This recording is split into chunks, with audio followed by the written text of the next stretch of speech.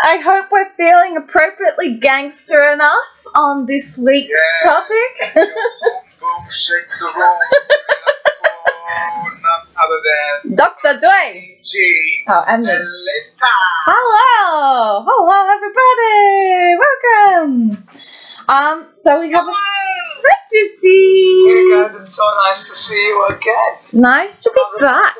Another session. Lovely to see everyone. Woo! Okay, so this is our third week, and we've got a new topic this week, which is critical thinking. And I have prepared some little tidbits that I hope everyone will find very appetizing to think about, and will promote lots of good, healthy discussion. So, Pippi, did you have a friend who was coming along today? Yeah, she said she was coming, but I don't know. I sent her the link. Awesome. Maybe she doesn't have Clubhouse. She might be, I'm not sure. She hasn't written to me, so It's all good. she's got a little kid, so she maybe. If she does join us, she will join us. But it's okay. Yeah. We might have a couple of other friends join us later. Yeah, I've had 2 people express interest, so hopefully we have more than just us core 4, but the core 4 is enough for beautiful conversation, so it should be good anyway. The dream team. The dream team. The other thing is if you guys kind of worked on trying to get more followers. Yeah. It's easy for you to get more, especially the moderator. It's easy for him to or her to let them know that this thing is happening, and then there'll be more people. That sounds like a job for Abhishek. I like rooms have fewer people because that's where you have real conversations. Yeah. Like we always do in these rooms. So beautiful. Yeah, I think it shouldn't be more than 10 or 15. Okay, well, maybe Abhishek could work on getting more followers. Because he should be the social media marketing dude. He's definitely, he's definitely, he's our face. We need him. Background music. And the audience. Okay. Let's launch into it. Woo! Ding dong, ding a ding ding. I don't know any of the other words of that song, but it's enough. Okay, so critical thinking. If you really learn how to think, how to pay attention, then you will know you have other options. It will actually be within your power to experience a crowded, hot, slow, consumer hell-type situation as not only meaningful but sacred, on fire with the same force that lit the stars. Love, fellowship, the mystical oneness of all things. The above quote is called This Is Water. It's from a clip called This Is Water, and it was delivered to Kenyan college graduating class by David Foster Wallace in 2005. It still resonates today. So I had an argument last night with my mother, and this is not last night anyway. I wrote this about a month ago or 2 months ago, so forgive me for the timing. With my mother concerning the role of institutions in delivering education. The conversation went something like this. Mum, we need institutions in order to help regulate the bad in society and enable the good. Me, regulations only serve the interest of the top-powered echelon of society, meanwhile handcuffing the rest of us to complete powerlessness while we hurtle towards certain doom. Mum, that's way too dramatic. Educational institutions are the necessary gatekeepers needed to ensure the credentials of knowledge creators. Me, okay, and who gatekeeps them? What interests do institutions serve? Mum, institutions spread critical thinking. Me, yeah, to the privileged few who can afford it. Mum, Australia is an anti-intellectual nation of sport lovers, and our current institutions of critical thinking are already under attack. We need to empower them, listen to them. Me, that's because the dominant media responsible for culture creation is all a controlled institution. The Murdoch media, responsible for manufacturing diversions of attention, the institution is the problem. Mum, without critical thinking, we would live in a society of Trumps, me, and yet our current model defunds humanities in place of STEM. Mum, they disempower the humanities because the humanities have an impact. Me, the impact of the unemployable arts degree graduate with a stacked HECS debt. And then I have a question, and I hope that this has triggered some thoughts. I know it's been quite a bit, but what are your views on this? Do you side with my mother's view that we need educational institutions to be the gatekeepers of critical thinking, or do you think that en masse critical thinking will improve with more democratic models of educational access?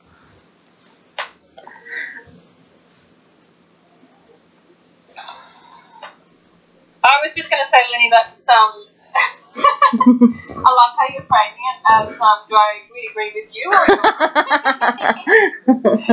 don't make us take a choice!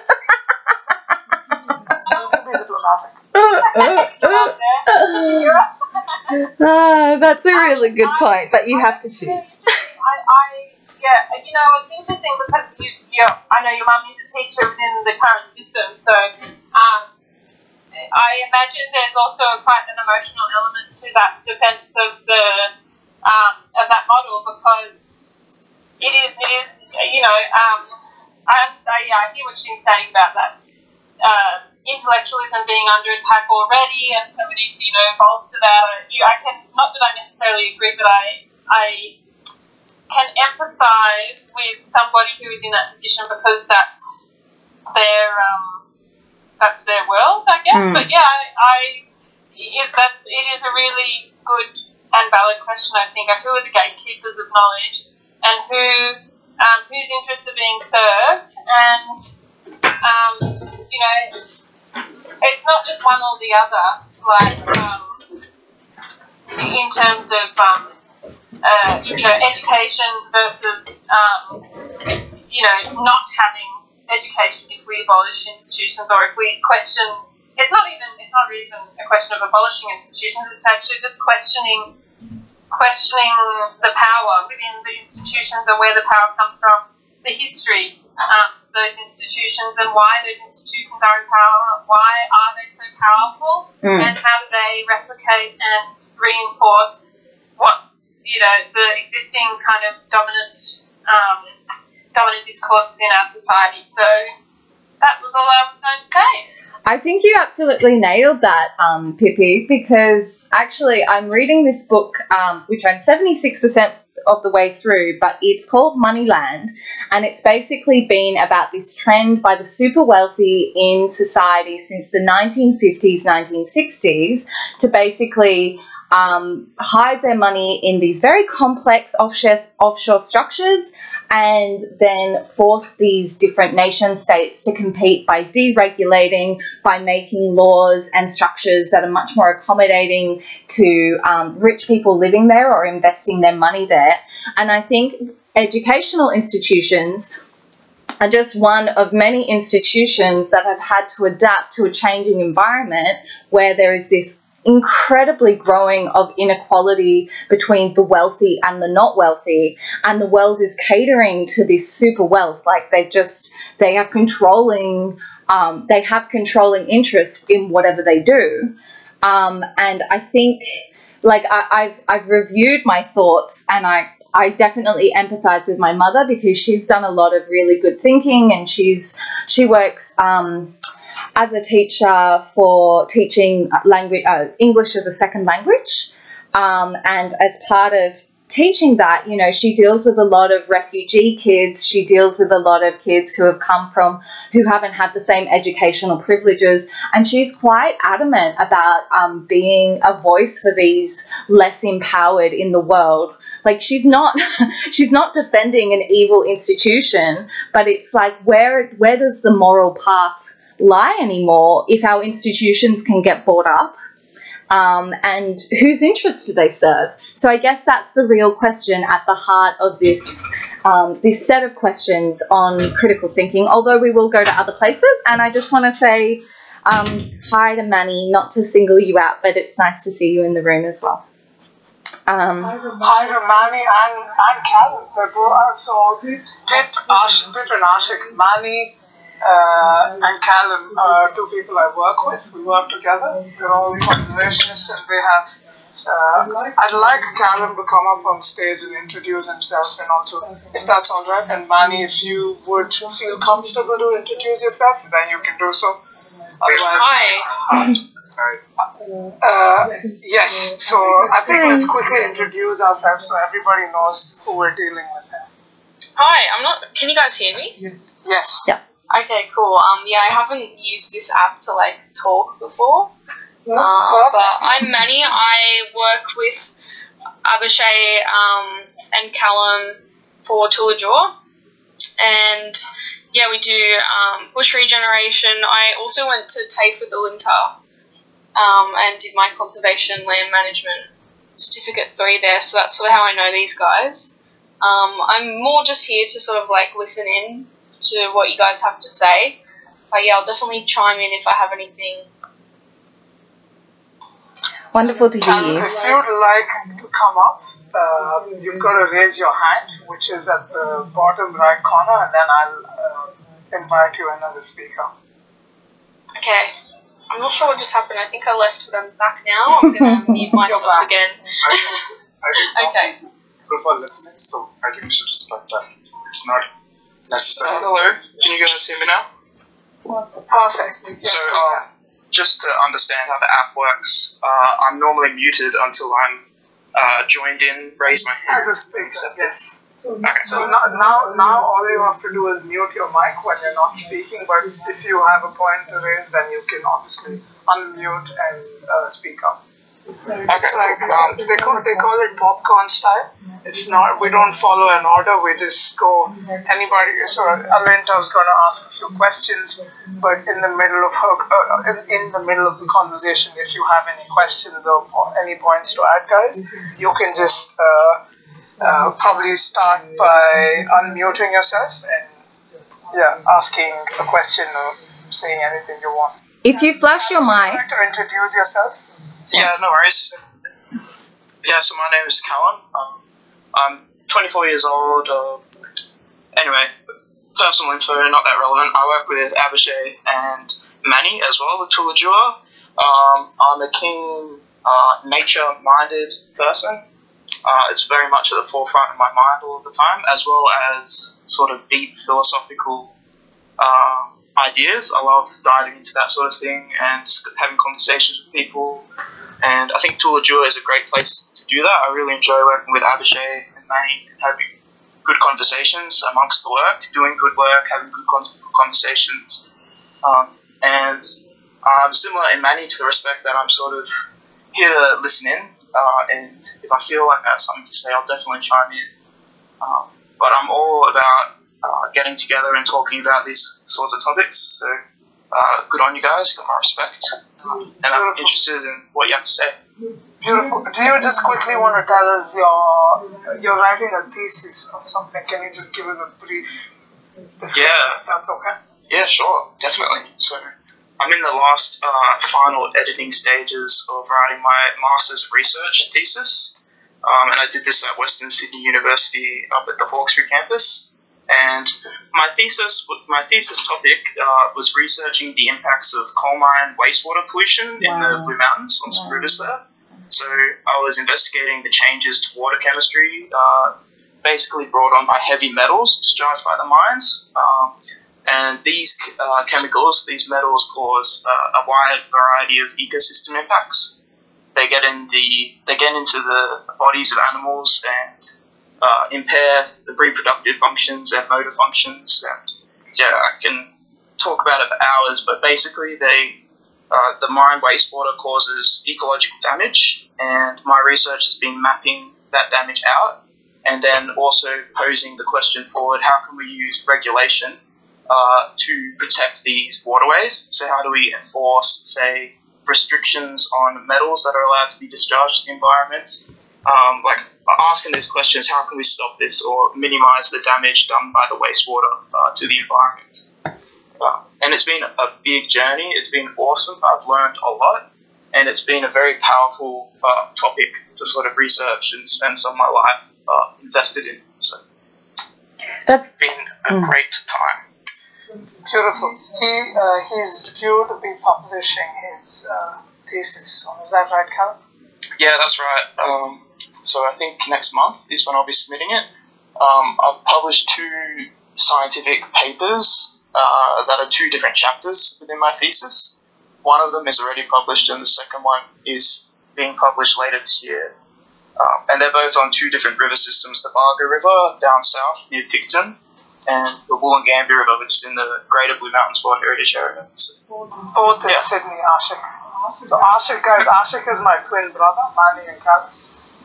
Oh, good day.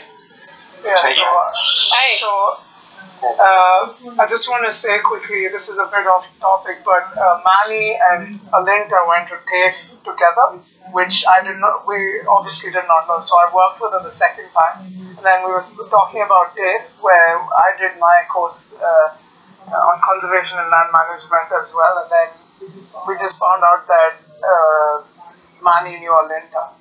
So the 3 of us now know each other. And then Calvin, I want to give him the credit because he is helping raise a collective consciousness at work. He's the guy that's promoting Sam Harris's meditation app called the Waking Up app. And he's smashing it because everybody now is into it. We at 2VJU are spreading the message and raising this collective conscious awareness. Thanks to Calvin. That's beautiful. Anyways, sorry, Manny. Yeah, I'm a part of the Waking Up app following, thanks to Callum. And yeah, it's really made a big impact on my life and just sort of the way that I examine my own mind. It's not really something that we're taught to do. Yeah. Alinta and me have gotten into it a lot. Ashik, I've just sent him the app, and he was sort of practicing another form of meditation called Vedic meditation. So now he just wants to have a glimpse of what Sam Harris is like. And then I've sent my dad the app. He's loved it. So there you go. Pip, I'll probably send you if you'd like. Patrick, if you can try.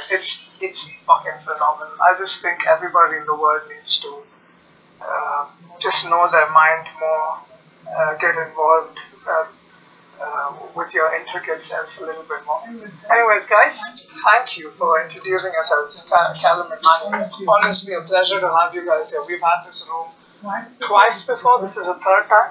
So today we're talking about critical thinking. You guys are late again. You guys are late to work and you're late here. I'm just kidding.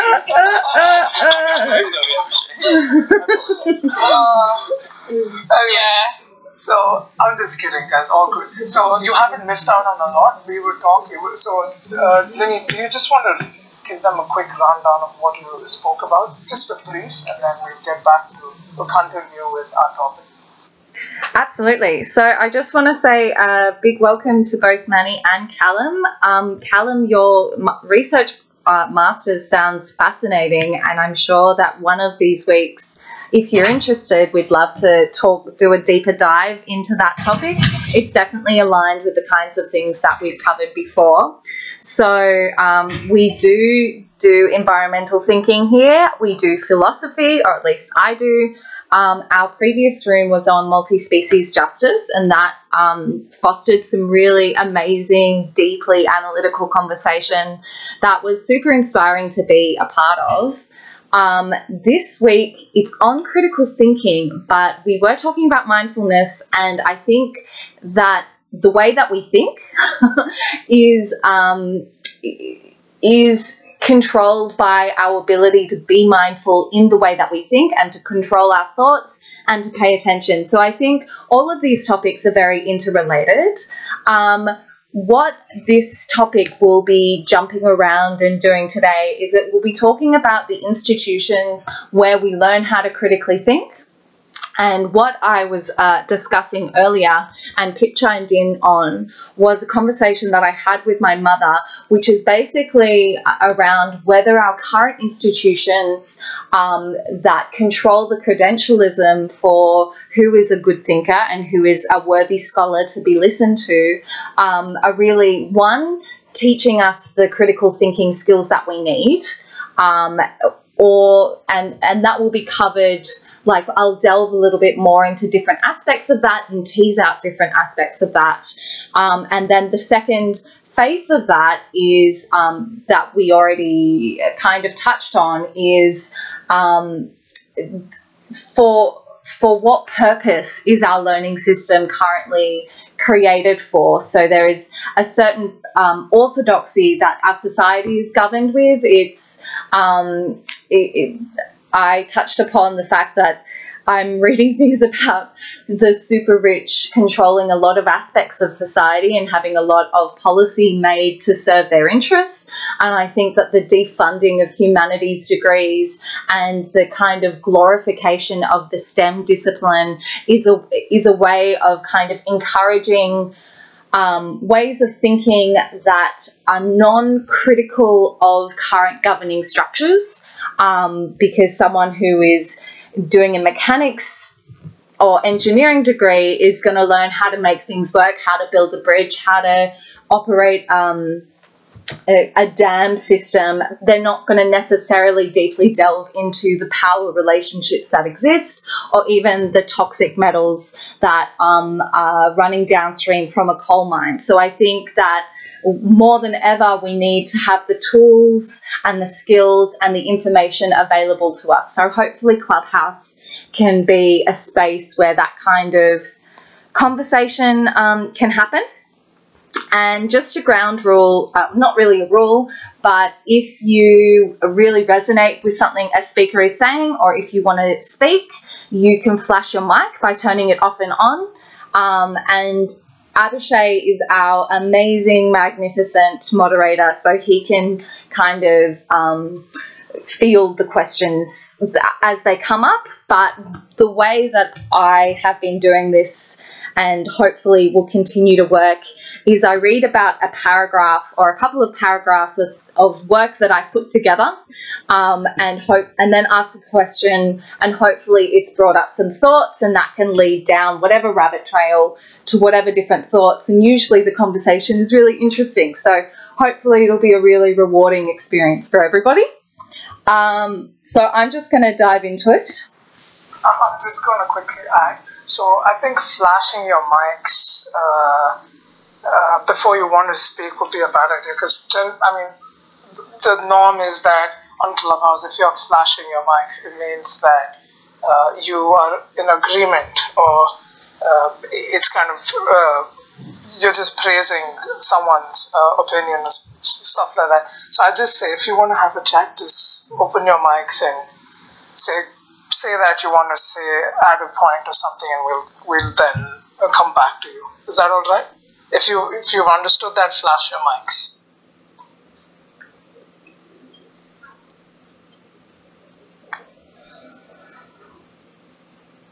Beautiful. Okay. Awesome. I am going to launch into the rest of it. I have 2,500 words that I've written.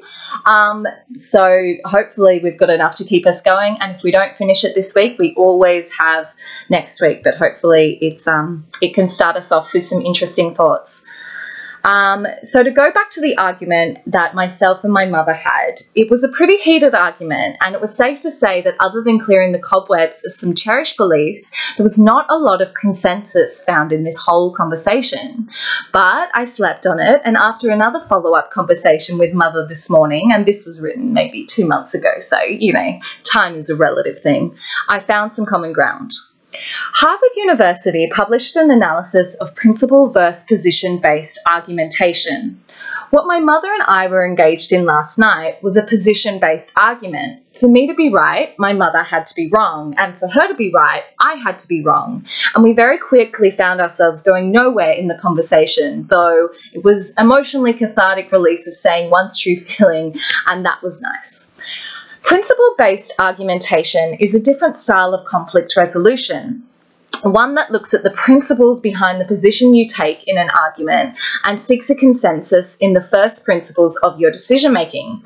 For example, the consensus that my mother and I found this morning is that we both think education is the best means for spreading critical thinking throughout a society. And then I have a little question for everybody, and you can open your mics if you'd like to answer. And the question is, can you think of a personal example of an issue where you've had to reach a compromise through principle-based discussions?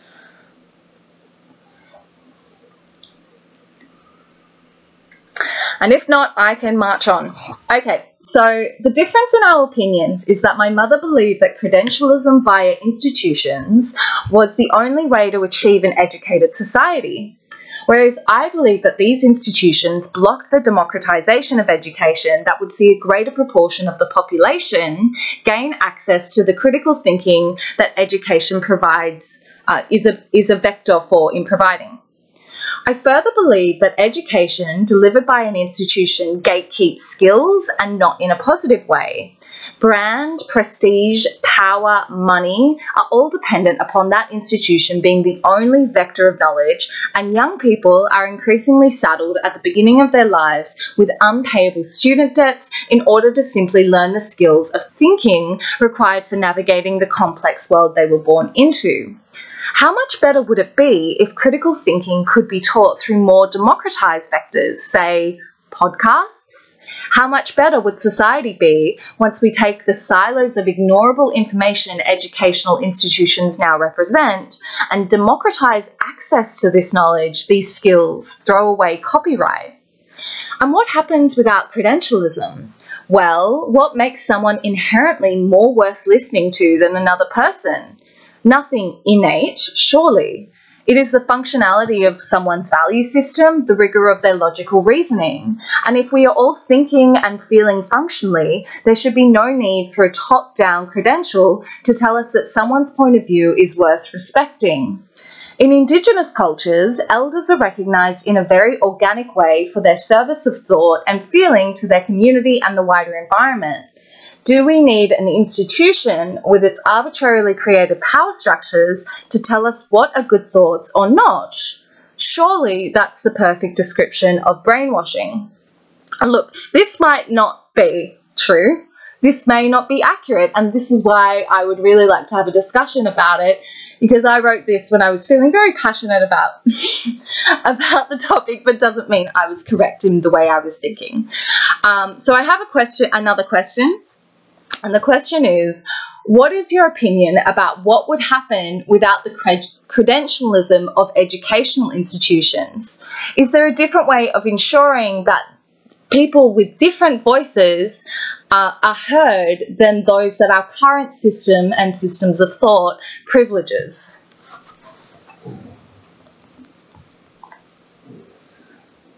Could you repeat your question one more time, Alinta? Sure.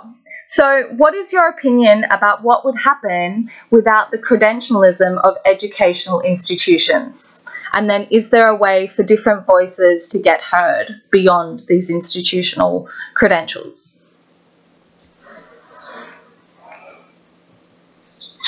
I definitely think that there are voices outside current academic, I don't know if academic's the right word, but there definitely needs to be a listening to of more diverse voices on issues, especially pertaining to First Nations peoples. I think what I'm trying to say is that our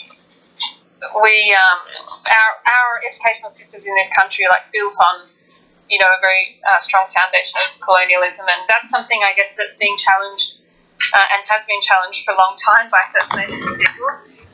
I think thinking more broadly, it's such a huge question, because on the one, there's that issue, and there's also maybe the issue of if you're thinking about the time right now with coronavirus and a lot of the misinformation that's going on, that's sort of that I'm just thinking really quite maybe too broadly about this question, but it's all good, Pip. It's so broad. Like there's obviously problems with when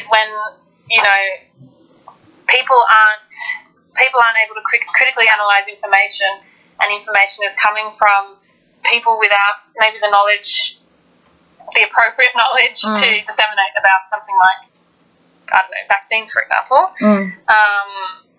And then there's other issues about the real need for voices that have been silenced for many years to be heard, and that's sort of like a separate. I would say that's like a separate thing. So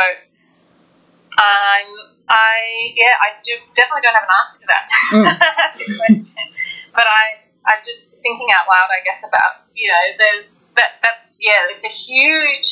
a really huge area of discussion, and I think that each of those, all the different parts of that would have very different kind of ways of discussing that. I don't know if that was clear at all. I think that was beautifully said, and I think that where my primary concern lies is, I think you're right that some knowledge requires specialisation, like vaccination, like a lot of medical professions that require a very distinct knowledge of anatomy and the way that different parts and components in the body interact. Even the masters that Callum has done, where he's learning about different toxic metals and he's writing on that, and I'm sure that uses specialized software to track the flows. And all of that stuff, I guess the more technical aspects require someone who has done the appropriate level of training. But I guess where I get caught up and thinking that education becomes a gatekeeper is that people have, it is a question of democracy and democratic voice sharing, because a lot of people have a lot of things happen that are beyond their control, and they're told that unless they get this credential or that credential, their voice is not worth hearing. So I guess the more social aspects, I happen to think that there is a lot of worth in reading deeply and widely about these social things, but people have an opinion about their life, and a lot of the politics that's happening in America, where people were following Trump or where he had such a large mainstream appeal, was because he didn't dress things up in jargon. He spoke to people in a very common language. It wasn't about people being tricked by lawyers or accountants or anyone else with this specialized, professionalized knowledge where they were seen to be as better than another part of the population. So I think that education can play a massive class-based role, and it can prevent some voices, and I think Indigenous voices are huge, particularly with learning how to be more sustainable with our management practices in the environment, and even in a spiritual way, how to connect with our local environments. There is so much that we can be taught in a non-Western way of thinking and connecting, and yet the only way that we can recognise credibility of Indigenous voices is if they've gone through a Western education system. And to me, that just seems ridiculous that there's not other ways of knowing that can be privileged. I would like to add as well, I think that it's such a tricky thing, because I think a lot of these regulations about information, who's sort of giving us facts and who's spreading misinformation and disinformation, I think a good way of sort of stamping out some of that disinformation that's out there is regulations and credentials and stuff like that. But also on the other hand, it's are we not going to listen to people's lived experiences, Indigenous land practices and all these sort of things that First Nations peoples have extensive knowledge on through their lived experience, even though they haven't got Western credentials. Like, how do we sort of regulate that without silencing the voices of people who are living through these things? I think I agree. The fact that in current day society, for you've got to have a credential. You've got to be educated to have an opinion that is heard and then to be acted upon is a bit unfair. Like with Mani's point and what Pip was trying to say, it all comes down to, again, community based. I think it comes down to community based way of thinking, where say for example, you don't need to have a master's degree or a bachelor's degree to understand lived experiences of the First Nations people. All you need is a community based around them, and you learn your basic skills, and you learn a lot of life credentials from that. So, and I think the world functioned better. Let's be honest, the world was a better place and functioned better and was much safer when indigenous people who've been around for thousands of years, doing all sorts of they call them hunter gatherers, but they're also extremely intelligent people. The fact that they did not have access to technology and could do so much with nature, just around nature, is quite fascinating. And I think community is definitely a way. But again, coming back to credentials, I think credentials are important as well in terms of research. Unless you're going to take your time and effort without going into a university and doing a certain research all by yourself, and then for you to prove that, you've again got to have someone supporting you. And if that doesn't come off a university, that's not how society works, unfortunately. So it's a bit of a conundrum with the necessity of credentials and not needing to have credentials, I think. But I think they're both important. I think it needs to be synchronized, if that makes sense. Well, thank you. Yeah, I really enjoyed listening to what you guys were all saying then, and I think, I don't think it needs to necessarily be an either or. I think it's really important to not only listen to the perspectives of people with lived experience, but honour that lived experience and amplify those voices, and also, we need to, we need to make way for people who've been for a long time, at least if I just speak about the Australian experience, that, since colonisation, really systematic silencing of First Nations peoples and perspectives, which thankfully I think things, but not because of certainly white people and the European descendants of people who came to colonising, but thanks to, the incredible struggle of First Nations peoples, that things are, I hope, over a long-term historical perspective, I hope, changing.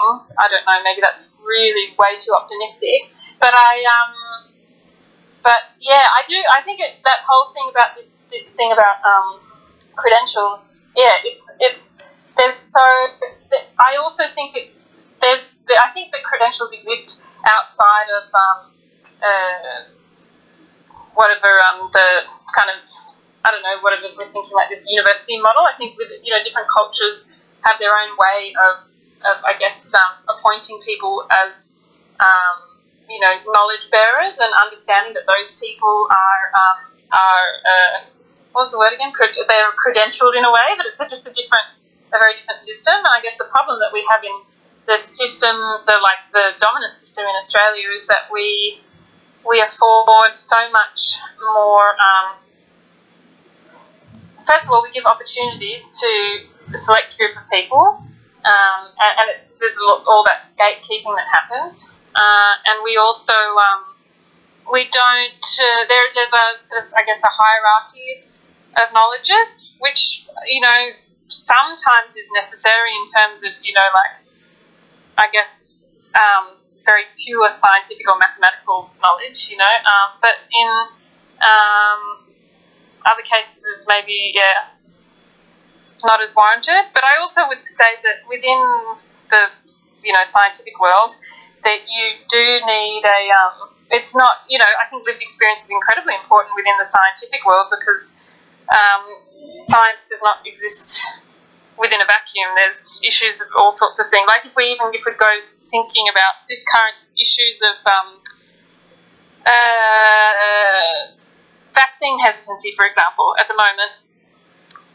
Yes, the science says the vaccines are all safe and things, but we also have to understand that the history of how people in like First Nations peoples in Australia, for example, might have a mistrust of our medical system because of the awful things that have been done in the name of our government and scientific institutions towards First Nations people. And that's not to make a broad statement that there would be like there's huge vaccine hesitancy amongst First Nations peoples, because I don't know what the statistics are. I'm just wanting to say that I understand why there are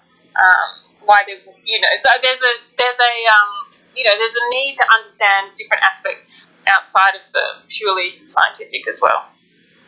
Sorry for rambling. I don't know if I made that sense. I definitely agree. Look, I understand your hesitation when you're still making that point, because the thing with vaccines is it's become a very political topic at the moment. And I don't know, is that right to say? It has. It's very political. Yeah, at the moment, and they're just looking at it in one direction. And I completely agree with the point that you made, that they need to look sort of out of the science paradigm as well, because these things didn't exist when like plagues and even the Spanish flu and all these things are very recent. They didn't exist when indigenous people lived their way of life, So there's advice that we can take from them as well. And like I said, let me come back and talk about this. I just want to come up. There's an ethnobotanist, I forget his name. He spoke. I've mentioned this before. He spent a lot of time in Central America researching a lot of entheogens, like psychedelic plants, and he talks about how it's important to live a symbiotic relationship where you need Western medicine, but you also need to understand Native American indigenous people around the world. They all have so much knowledge. They're knowledge bearers, like you said, and it needs to be integrated, both these things. It can't be just one way. And that sort of openness in the current society needs to exist as well. I think, and I have to say, Ashik, did you have to say something? Yeah, of course I did. I totally agree with what each of you had to say. But correct me if I'm wrong and if I'm out of context, because I would like to speak more from the Indian perspective. So the education system here in India isn't the best, but it's not that it's also the worst. One thing that it lacks is diversity in education. So what happens here is you're not actually taught how to survive, but you are prepared right from the days you begin schooling and everything. You're taught how to land a white collar job, and that's why people here in India, especially in urban India, they don't look up to becoming an electrician or whatever. They consider it as a blue collar job, right? So people don't learn these things. So I remember once when I was traveling here in India and I met a few Europeans, and they told us, I think they were from some Scandinavian country, maybe Finland or something. So they told us that right from school they're taught how to, deal with various things like carpentry and so many other things that actually teach them how to survive as they grow up. So then you can, one day take care of your own things and you're independent. You're truly independent. You don't have to depend on anything. So I would look at it from that perspective, because then you really become very experimental and you are not, your thought process is not manipulated with things that you don't need to learn. For example, in history, we are taught about things and taught about people we shouldn't even be knowing about it. Like, it's funny that you're in India, you're taught about people who have nothing to do with our history pertaining to our society. But then when you ask people about the history of our own country, nobody knows about it. And it's not a bad thing, but I would say that the education system here in India is very manipulative that way.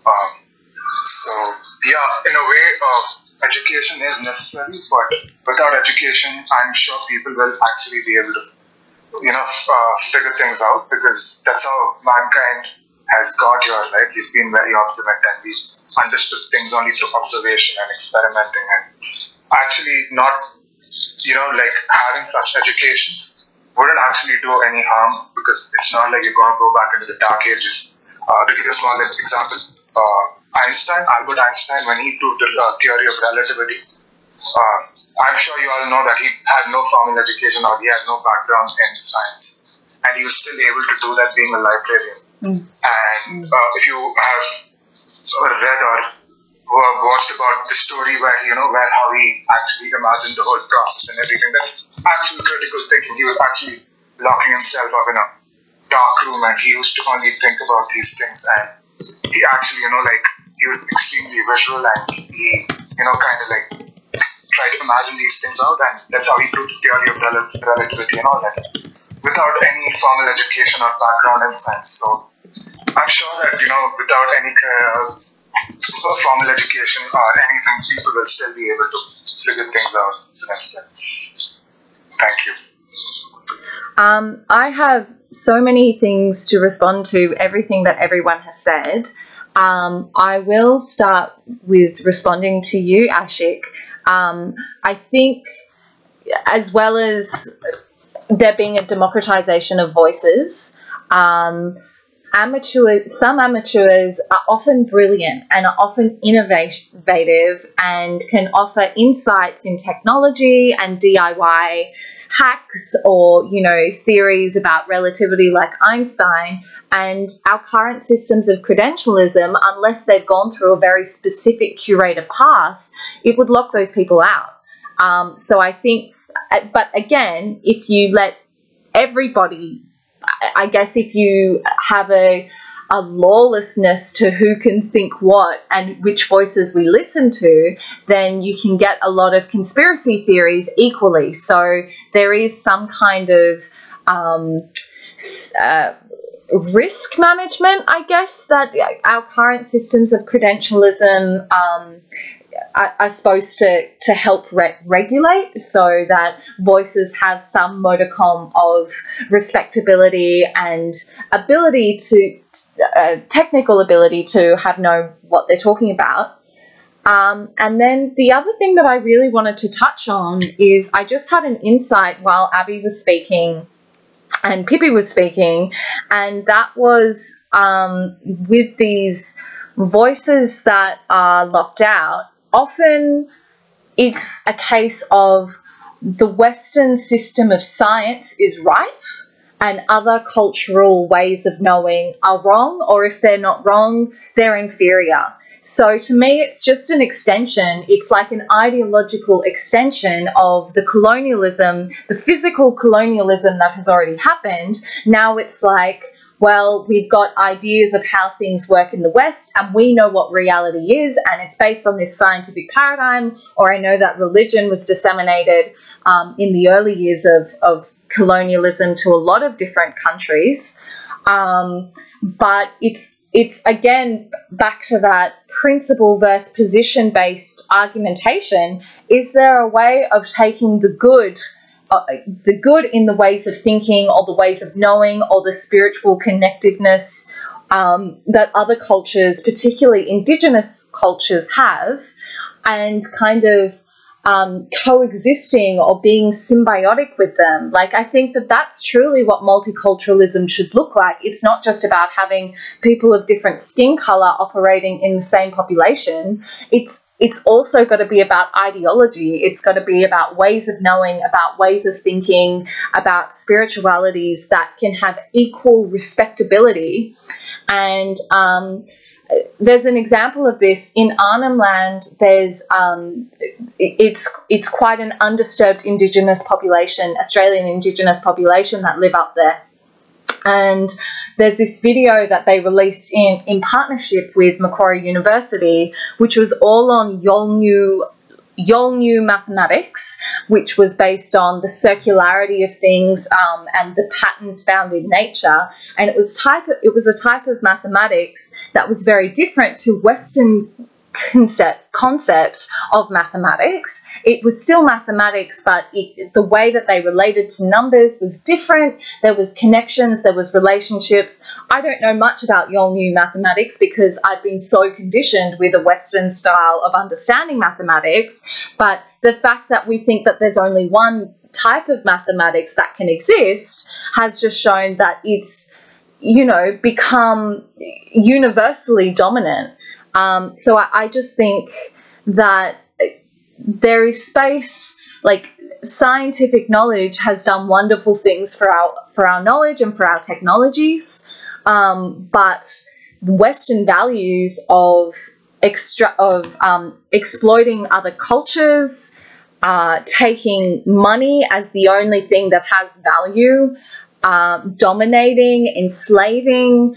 I think all of these things are terrible values that the West has exported to the rest of the world. So, the West isn't all good. It's not all bad. And there's a lot of amazing things that they have contributed. But there should be space for other voices and other ways of knowing. And currently, the institutions that are dominant in the West, they lock out these other cultural modalities. And like you were saying, Ashik, you're taught people in India are taught how to get white-collar jobs, as if that's the only thing that they need for interacting in a world. Like, the world isn't the West. The world should be more than just the West, I think. Yeah, I think India is just trying to fit in. I am ready to keep going. Just a quick one before you get back to it, guys. So it's been close to an hour, 55 minutes since we started the room. We generally go on for like 2 hours, so you guys can enjoy the rest of your Sunday. Hopefully you can hang in there and hang out with us, actually. That's what I wanted to say, sorry. I hope you can hang out with us until 6 p.m. Australia time. If not, then please feel free to let us know that you have to leave. We will be continuing this room next week because it's a big topic and Alint has written a lot about it. And yeah, so if you want to leave, just let us know. Have a good one. Lily, back to you. Okay.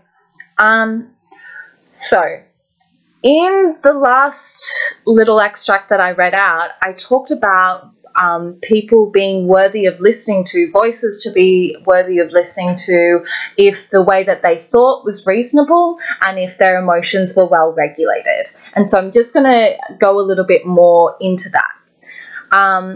And what if the majority of the population has dysfunctional patterns of thoughts or feelings?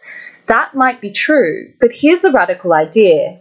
Let's be patient with such people. Let's recognize dysfunction as neurosis and hold a safe harbor while these dysfunctional neuroses are found and rooted out. There is no doubt that we are a deeply traumatized civilization built on disconnection to nature and each other and what I characterize as violent hierarchical relationships. It is no surprise to me, then, that the mass or mob is filled with hate, with vendetta, and with chopped slurry for thoughts. But the beginning product is not the end one. So I guess what I'm trying to talk about here is that a lot of people are really hateful in their speech, and it's like if we had much more democratized ways of hearing a lot of different voices, well, a lot of those voices are just filled with hate. So do we really want to hear those voices? And I think that the only way to deal with hate, which is at its root fear-based, is to be patient with it and allow it to transform and to create trust and relationships of trust. And I think the West has done a lot to destroy trust through processes of colonialization. And I have another question, and is, do you think it will ever be possible to democratize knowledge and, as an extension, have respect for the masses' opinions as being informed and well thought through?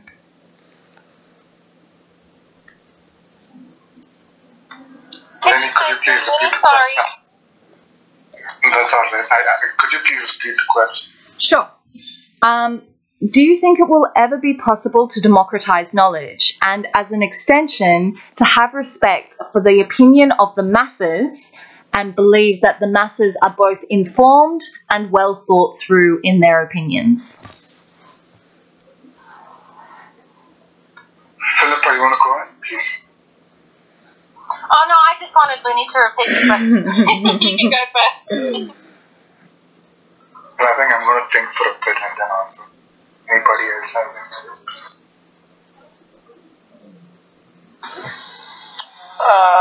any? Lenny, do you want to start? Do you have something to say?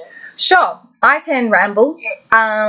So Thank you. that's okay. So I think that there's two problems that we might be facing. And one is that to have respect for someone's opinion, they need technical knowledge, and to have respect for someone's lived experience, we have to know that they don't have a negative agenda towards our continued safety. So there's got to be trust in both their technical ability and trust in kind of like an emotional connection, that there is a collective motivation for goodness. And I think that those two ingredients are the credentials that we need to look for in people.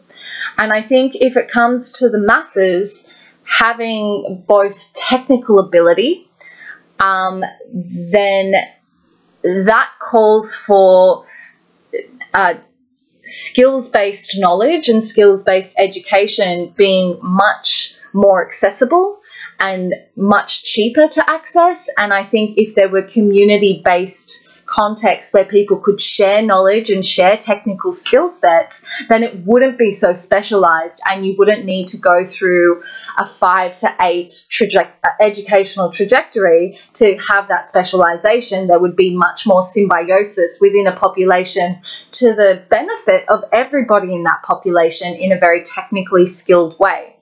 And then I think the same thing goes for trust building. If you know that the continued survival of the planet is dependent upon you not taking too much and you living within your means and you leaving enough for your community, then you're going to be very motivated to live in a very sustainable way, and in a way that is that prioritizes the emotional connections you have with your communities and your ecologies as being more important than just making money off exploiting those people. And I think currently part of the problems that people are reacting to so violently and with so much anguish and hate and negative fueled emotion is that the people who are exploiting them, they don't belong to that community. People who are super rich can fly all over the world to wherever there is the best tax haven or the best way the best investment that's going to give them a return. They belong in gated communities, they fly, they helicopter. The relationships that they have to community and to place are non-existent, and what they have a relationship with instead is to money and to power. And when money and power become the things that give you emotional sustenance, then that is really two key ingredients for doing very nasty things to the rest of the world and the rest of society, because I think our relationships not only nourish us, but they also regulate our behavior in a way that maybe laws do as well. But I think the regulation of a community, of a relationship with a community and a relationship with one's environment is stronger than an external law, because it's an intrinsic motivating factor. So I just think that we can democratize, we can listen to more voices and have a better, more transparent democracy, and we don't have to be afraid that these voices are full of hate. It's just about giving everybody more access to technical knowledge and more access to trust-based relationships with their communities and with their environments. But that is my very strongly held ideological view. Lily, can I ask you a question? So, Sure. I understand. I totally agree with what you said, but I'm sorry if I'm wrong. But don't you think if you had to, you said this community-based education and all that, with all that, don't you think that your knowledge would be only limited to your community level? The kind of knowledge that not necessarily. Of course, unless they have that kind of exposure, I totally agree, but I think that's a really good question. But what I see it as is local. Have you ever heard of microgrids? So microgrids are basically, say they're solar panels on people's houses, and your community of maybe 10, 20 houses around you are all connected into a grid, and so that grid gives each other power, but then that microgrid is connected to another microgrid, and that other microgrid also generates power, and maybe you exchange across microgrids, and maybe cumulatively there's an aggregate power from those two microgrids that feeds into like another node. So it's not about each local community being totally removed from other communities. I think the connections and between communities is intrinsic, and like obviously this society doesn't exist because we live in much larger kind of societal ecosystems, but I don't think this model is exclusive of knowledge sharing across domains, but I think it just starts local and stays local and then has a relationship with a neighbor, kind of like a neural network. Yeah, can I add a point? I just want to say that. So I just wanted to confirm, Abhishek, if you don't mind. So you mean basically it's more like a network with the microgrid and all that you said. It's basically like a network. So whatever information and knowledge you have is equally distributed amongst the whole community. And whatever knowledge you acquire from outside is again equally distributed amongst the whole community is what you mean, right?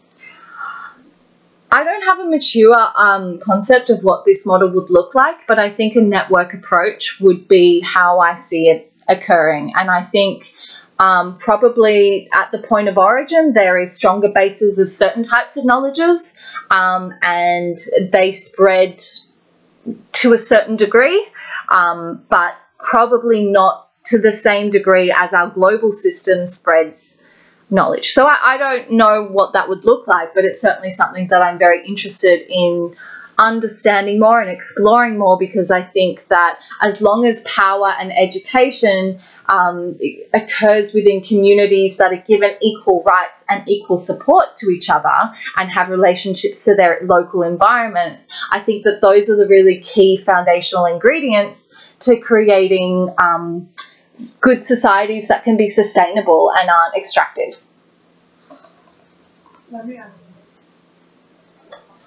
Let me add a point. So what I wanted to say is, how expensive is education these days? Education is like a business. Do you guys agree, or am I just... I totally agree with that. It's a fucking business these days, guys. Let's be honest. Like, if someone wants to pursue a master's degree, the HECSTET. So, Ashik, a HECSTET is your... in India, we take a loan to do our master's degrees abroad. Okay. So, you know how much that would be. It would be in... Cost a bomb, yeah. Yeah, it will cost you like 4 million Indian rupees for you to go abroad and do your master's. So, education is a business these days, and with what Alinta is saying, I completely agree, because with a community-based education, it's everyone's learning off of each other, and it's not that, say, someone's interested in learning environmental science. You don't just have to learn the basics of environmental science. You probably bump into someone that's a musician, someone that kicks a ball, someone that plays soccer, someone that is an artist. So you come across various, and this is a possibility. Is that too much of a thing you think, or would that be a possibility that you can bump into all the people from different walks of life? And that's what a community is about. When you're not charging a bomb for someone to learn, you can, for example, you live around the beach, you can learn surfing from someone that you can learn how to surf in the beach from someone that is a surfer, and he or she is then learning, say, a musical instrument from you. So it's like a beautiful barter system, a much more, and I think that's what we need, bro. Like in I think that's what Clubhouse is already doing. Yes. I totally agree with what you said. In terms of conversations. Because here in India, you don't get to go to a school unless you pay your fees. They'll ask you to fuck off. Exactly. If you don't pay your fees, you're not going to school, you're not getting any education. Yeah, and where is the democracy in that? So democracy is when you have a community where you can educate each other. Bro, there's so much. We're all good gatekeepers of knowledge. Like, the fact that we care about the environment, everyone in this room right now cares about the environment, sustainability, and all these things. Except you, Ashik. You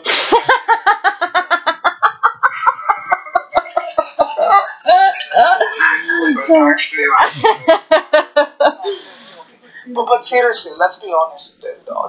This sort of knowledge is very important. I think a community-based way of life is the way forward. I mean, it's easier said than done, but I think I really see that happening in the long run, and probably it'll be one of us starting something. You never know, man. These things change overnight. Things happen overnight, and yeah. Can I just say that one of the current barriers to democratizing knowledge is institutional accreditations? Like, unless you've been credentialed by a university with this much prestige, who you've given this much money to, the knowledge that you might have doesn't exist. So you're kind of locked out. And I agree that there needs to be some kind of quality control, I guess, to stop fear-based conspiracy theories and non-scientific ways of medicine or whatever. Like, there's a lot of harm that can be done by people who are scammers and don't know what they're talking about, but there's a lot of good that can be done by democratizing knowledge and not having to credential it, and just having, I guess, more of a trust-based model for building knowledge bases. And I don't know what that would look like. I just think that our current educational system is very powerful and very motivated by both money and power, and is never going to teach us the skills to be more self-sufficient and how to stop existing within a globalized extractive economy, because that doesn't serve the interests of the people who are at the top of the power pyramid. So we kind of... Education, sorry. Yeah. Can I just add a point? Sure. I think the current education system teaches you how to give back to capitalism. To be honest, that's what we're doing. We're just learning how to come back and work, where we're not able to truly implement change. But we're just struggling, because then there's a hierarchy pyramid. Like, you've got to climb up the ladder to truly sort of implement change. But then, even when you get on top, there's politics. It's a power struggle. Anyways, look, there's Mitch has joined us. Hey, Mitch. So if you'd like to join us up on stage, all you have to do is welcome to Clubhouse, by the way. Are new, I presume. It's really nice to have you. I don't know if you'll find the room interesting or not, but if you'd like to have a chat, then all you have to do is you've already raised your hand. Then you've got to raise your hand, the bottom right corner, and then I'll just invite. Oh, you have. Wait, I'm sorry, my bad. Okay, can I actually add something related to what you and Linny had to say? Sure. So I think it's sad that the education system is built that way, and it really needs to be revised. But if you look at the current education system, the whole thing is actually interconnected, because if you don't have proper education, then you might not land a great job, and then you miss out on all the benefits that the government or the society has to offer. And these benefits are only given to those taxpayers. And if you aren't paying taxes, especially in India, we are like the biggest democracy, and we have like a population of 1.3 billion. And here you can only get your benefits as long as you've been earning a certain amount of money per annum or every month. And if you don't, then you're not given those benefits, which is really sad. And that way, I think the whole education system has a very long role, or a very big role to play within all these things, because it's all interconnected right from the beginning. So yeah, that's what I want. I just want to respond to that. I really agree with that, because even if we did have a community where people were sharing knowledge, like, where did we get our knowledge from? We got it from specializing in that educational skill set in the current educational systems that exist. So I don't think it's about a revolution towards this education system, not being adequate or appropriate. I think it's got to be a co-evolution where we evolve towards something more communal and more democratic, but it has to start in the institutions where they currently exist, and hopefully it can evolve organically towards a more democratic model of spreading critical thinking throughout a population. But it's difficult for that to occur when knowledge and power is so centralized as it is in our current school and university system. So it's like, how do we get from point A to point B? But don't you think that if the society actually decided to give us all those benefits equally, then when it would actually hit saturation point, what then? Like, what would happen when it actually hits saturation point? When everything is equal, like there's a lot of equity and diversity and inclusion and everything. So then, what would happen? Like, if there's so much, saturation in the market or in the society? I'll answer, and then I'll say hi to Mitch, if that's okay. I think my end goal Sorry for interrupting. That's okay. Oh, sorry, Mitch. Hi, Mitch. Welcome to the room. It's really good to see you. Hi, everyone. If you want to introduce yourself, most of the people in here are bush regenerators as well. I'm not a bush regenerator anymore, but I just only just came in. Sorry, I was busy. Oh. But yeah, it's interesting that you guys are having this conversation, because I was actually having a conversation about the education system down at the beach with my partner this afternoon. And so to come on and hear this, I'm like, oh wow, just picking up where I left off. You're already fresh for it. You're ready. Perfect.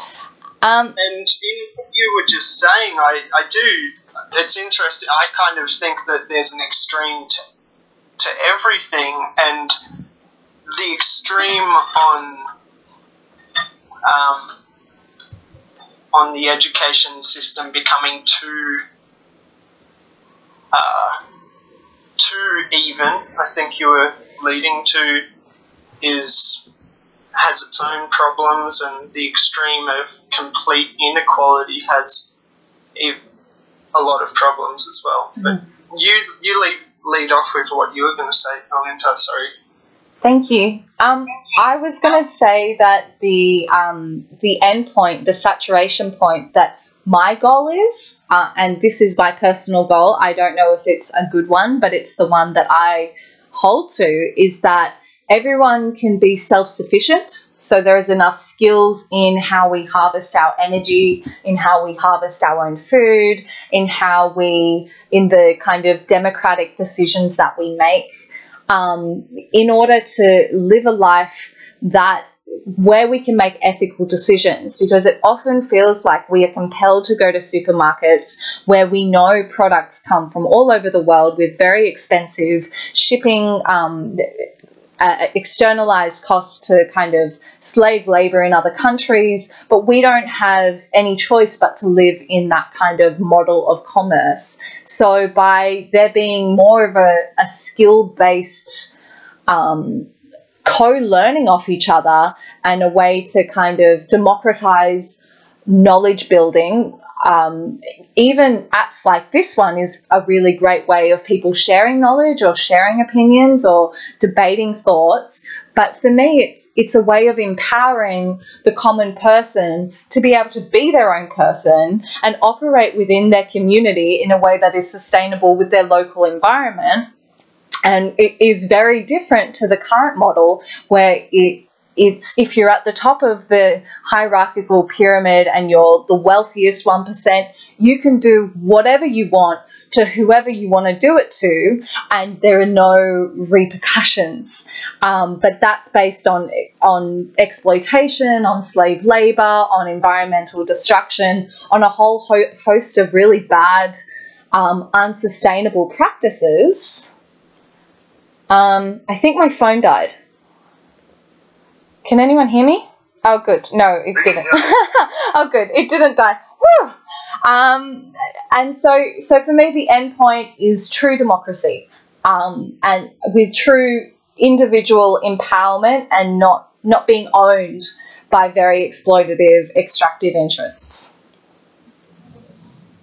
But that's ideological. So whether that would be the end point or is just the only methodology I can see for getting there, I probably need to keep reading and keep thinking. But yeah, I wanted to bring it to a conversation anyway. Are you on the Reddit forum, communism? I only just started looking into it, and there's a lot of interesting information just to get an idea on how all of the. I'm not completely subscribed, but. What are some of the ideas? Oh, it's just everything. People talking about all sorts of things. But a lot of articles outlining the fundamental factors to it and comparisons between different communist regimes from history and everything. It's an interesting Reddit, and I've only just started looking at it, but it touches on all of those. What's it called again? Communism, so it's a communist subreddit. Is that AR communism or ARE? Sorry, like Reddit. It's like communism. Communism. Okay. Yeah. Well, check it out. That sounds really interesting. Communism subreddit. Not to be completely subscribed by communism, but I think it's a good. The information really balances out the middle ground in which I feel like capitalism, communism, all of the different ideologies, I think we need to come up with something that takes the benefits, and I don't know. I'm still at the beginning of my journey of learning, so. Likewise, everyone's on the same journey too. And I think I agree with you. There's always benefits to all these systems, and we can't look at the negative aspect of it all the time. There's definitely benefits, and there's so much that you can take off of the negative. Like even with a negative experience in life, you learn from it. So I think even with a flawed system, you just probably, like when Alinda was saying about the sort of products we buy and we don't really pay attention to where they come, where they're being sourced from and everything. I think those are little things in life that we can start paying attention to, and even at work we talk about it a lot, and I think we can sort of be I, for example, or you, for example, any one of us can be an individual that can sort of implement that change by just having a conversation about it. People are, we as human beings are not consciously aware because we're just blind to a lot of things. So when you have a conversation and it's a powerful one, I think people definitely open up. Like when I was 19 was the first time I stopped littering. I'm not proud of myself, but I saw a very good friend of mine, Varun Naik in India, tell a friend of mine, so he had a piece of chocolate and then he just chucked the wrapper on the ground, and then my friend Varun Naik was like, dude, don't just throw it there, put it in your bag and then go throw it in the thing. And I saw that, and then from that day I haven't littered, so I'm pretty proud of myself. But I'm saying everyone is, people are visual learners, they're oral learners, so I think the power is in a conversation. So it's really nice to have you here, Mitch. Really heard a lot about you. It's a pleasure to have you here. And it would be amazing if you brought more of your friends in here next time. And I think that's how you expand, and it's like the ripple effect. You just influence a larger audience, I guess. Yeah, I have a strong belief that constant conversation is powerful. It creates a ripple effect, and it evolves your own conversation, which continues to ripple out. And I think conversation is one of the few options for the future with such a rigid system and stubborn leaders. So, yeah, I like this. I had an awesome idea of a group like this, only yeah, we heard about it. Wait, what was it called? Minefield. Minefield. Yeah, that sounds very powerful.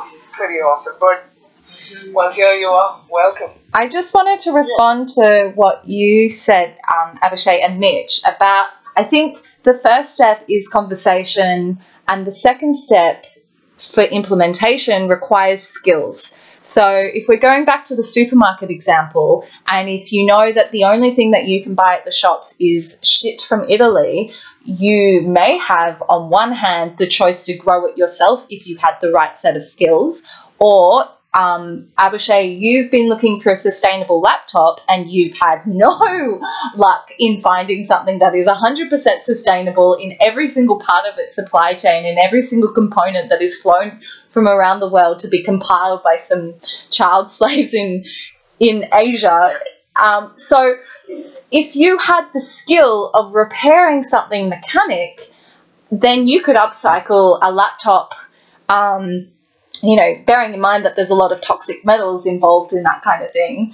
But like true sustainability starts as a conversation, and the second way to back it up is to have the right set of skills in order to implement the change that you see. So yeah, I think there's more layers to it. Technology is a tough one. It's a snowball that just can't stop now, because there seems to be an even increase in need for data, and a completely even parallel line of the increase of storing data, and as data is really important, but yeah, it all requires the minerals. The big mineral is the batteries. The batteries are what require The lithium ion. Yeah, and cobalt, I think. Yeah. Yeah, and then the smaller the batteries, the problem is small phones, pretty much phones and portable devices is the big thing that's trouble. Definitely. So guys, we are going to continue. Alint is going to probably take over and keep going.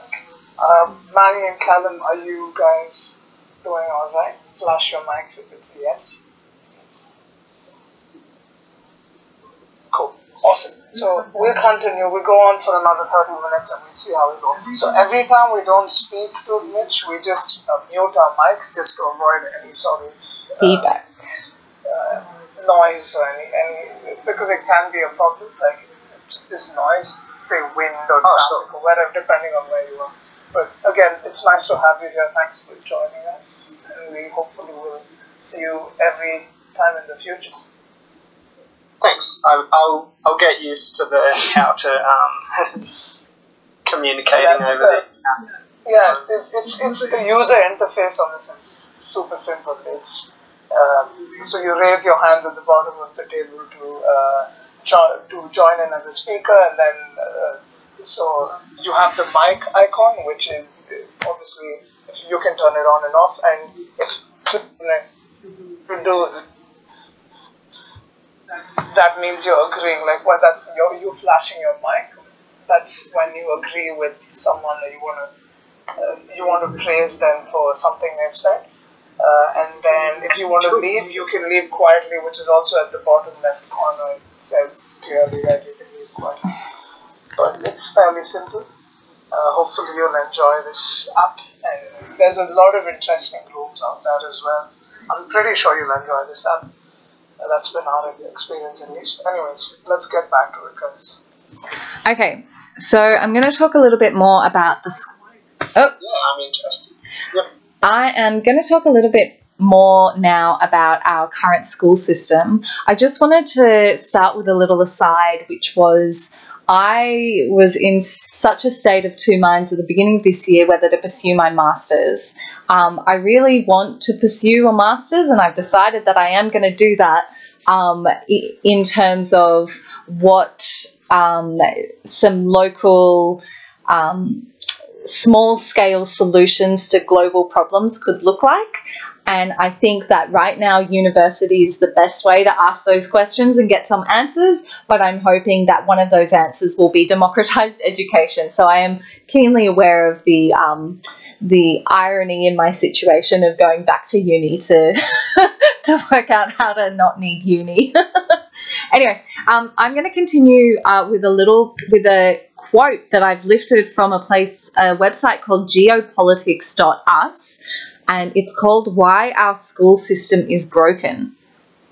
Our current school system was set up in the late 1800s and early 1900s to meet the needs of the industrial economy.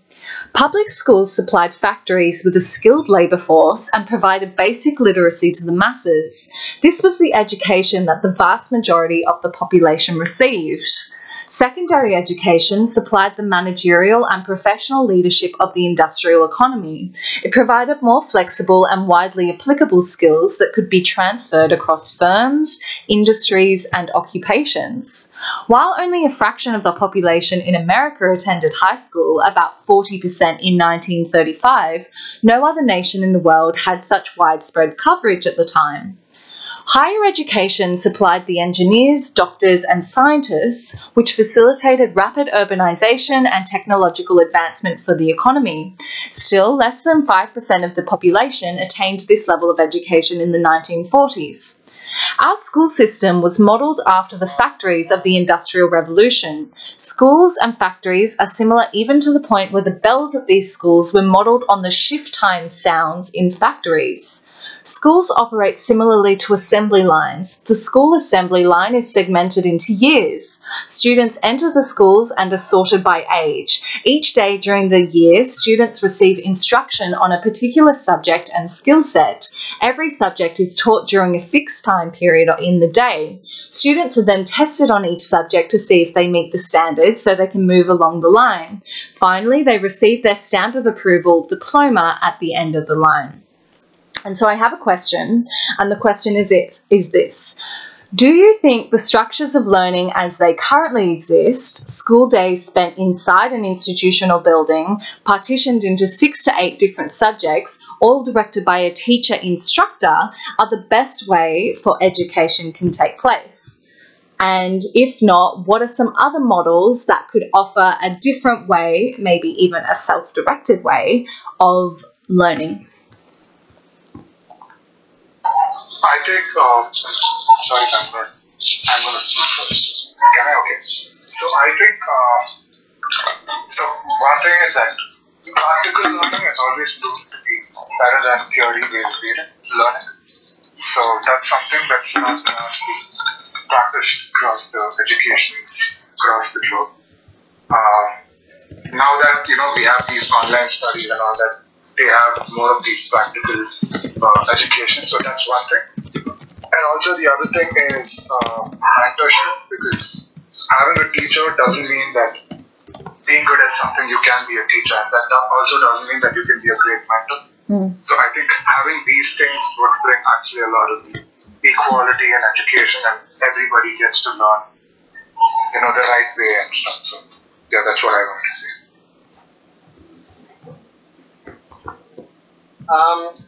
I'll just say, once again, not completely addressing the point, but I think everything can always get better. Everything has its own evolution, so there's definitely a lot of growth and change that could happen to the education system via figuring out what works and what doesn't, and I think that's forever with everything. Nothing's ever perfect. And I don't think it can ever be perfect either, or probably should be. You have to accept some imperfection, but I think there's a hell of a lot wrong with the education system. I came from a public school in Wollongong that was pretty horrendous, and I pretty much everything I learned was not from school. That's all I'll input for now. That leads... sorry, Manny, you can go. Hi. Go. I think that a big problem with sort of the education system that you're talking about right now, the model of our system, is that it's sort of putting everyone into the same box, where I think I've spoken to a lot of people like me who struggled a lot in the system that we currently have, because learning abilities are sort of different to what we've been sort of like given. So, being inside in an institution, being split up into all these different subjects, it's not necessarily helpful for some people who do a lot better with like tactile learning environments, like practical learning. And I think that's something to consider, that maybe like a change in that way, sort of different forms of teaching and learning might be sort of helpful. But yeah. That leads really nicely into my next section, which I might just dive into, which it basically, actually, I'll just read it. Let's consider the type of learning that is done in schools. Did you learn much? Me neither. The stress of upcoming assessments, the existential dread at never getting into university or being employable, the discipline, the forcing to learn skills you had no interest in, the competition with your peers starting from age 5 and continuing through university into the rat race, the doubt, the anxiety, the feelings of not being good enough, the submitting yourself to a process of total sublimation to earn some shitty credential. How can true learning even occur in such environments? You learn one thing: obedience. Come on, sheeple, say the educated to the uneducated, unknowingly gatekeepers of the very system that keeps people dumb. Sorry, I got a bit... I just was on a writing thing. Who needs an institution for that? Let's look at the science behind what happens in the performance of complex tasks when external pressure is applied. Dynamogenic fear theory is a social psychological theory that elucidates how arousal facilitates the dominant response. The premise is simple. When an individual has to perform a task in an audience condition or a co-action condition, that is, when they are watched or participate with another participant, they become aroused. This arousal involves the releasing of cortisol, which is a stress hormone. In tasks of simple, well-known actions, this arousal improves in performance. But in complex tasks, involved, say, in learning some new complex principle, cortisol, the stress hormone, retards your ability to learn and your ability to perform. Iris, I'm just going to go on to the next section because I feel like we've already answered this question about whether you find learning in a classroom more stressful than learning outside of the classroom. Actually, I'll ask the question. Did you ever find... Did anybody else want to add anything to that? Yeah. I maybe make a comment as a former classroom teacher.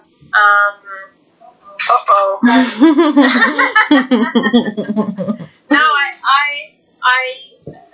totally agree. I mean, one of the reasons that I left teaching was that I felt that it was, well, I'll tell you one observation that I had,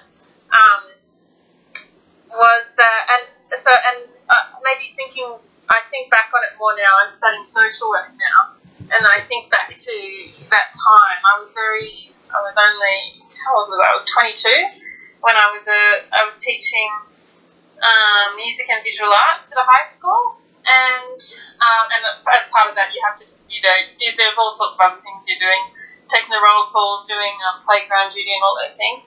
But one thing that I find interesting looking back, and at the time that I felt, was that so much, in order to teach the things that I wanted to teach and was supposed to teach, the music, the visual arts and all that, whatever I was supposed to be doing, with the large class sizes, and with a whole range of students of varying experience and varying approaches to learning, and who would benefit from a really wide variety and individualized kind of ways of learning, or like learning more tailored to them.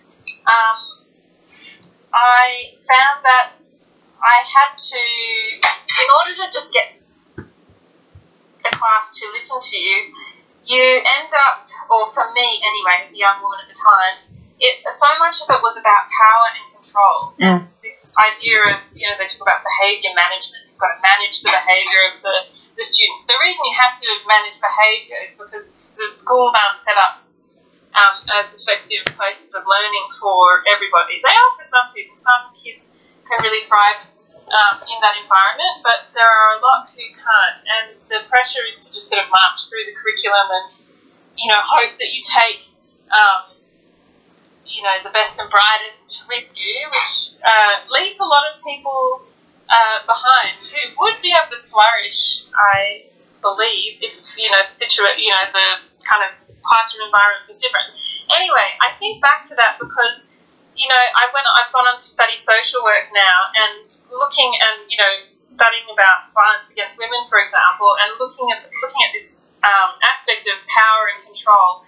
And I think when I look back at that time that, I was employing a lot of these power and control tactics, and a lot of teachers have to, in order to just get through the content, which sort of, makes me think, what was I actually teaching these students? What, and what is this, why is the system really about dominating young people and teaching young people to be, to learn how to be controlled and to control. And it's not all, that might sound like really extreme, but I think about that quite a bit, that it was like that. I also think some amazing things happen in schools, and there's some, there are really great ways, and what Mish was saying is that things,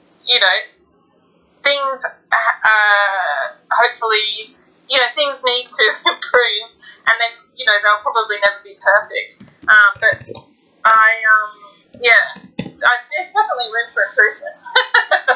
It's necessary to improve, because evolution is exactly that. Everything is in a constant state of transient evolution. And I think humans should recognise that everything needs to constantly change slightly. Everything.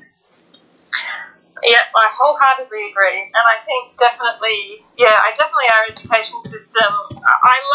One of the things I love to think about is the history of how things are. The things we take for granted today.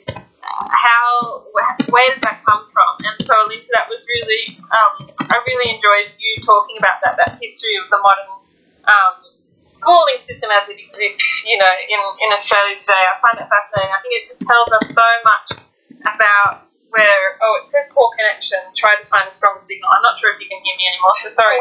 We can hear you. It's all good. Oh, good, yeah. I think, I think it's so important to understand that, because if we understand the history, if we understand where we're coming from, then we can understand hopefully where we're, the vague sort of direction in which we're heading. And I think,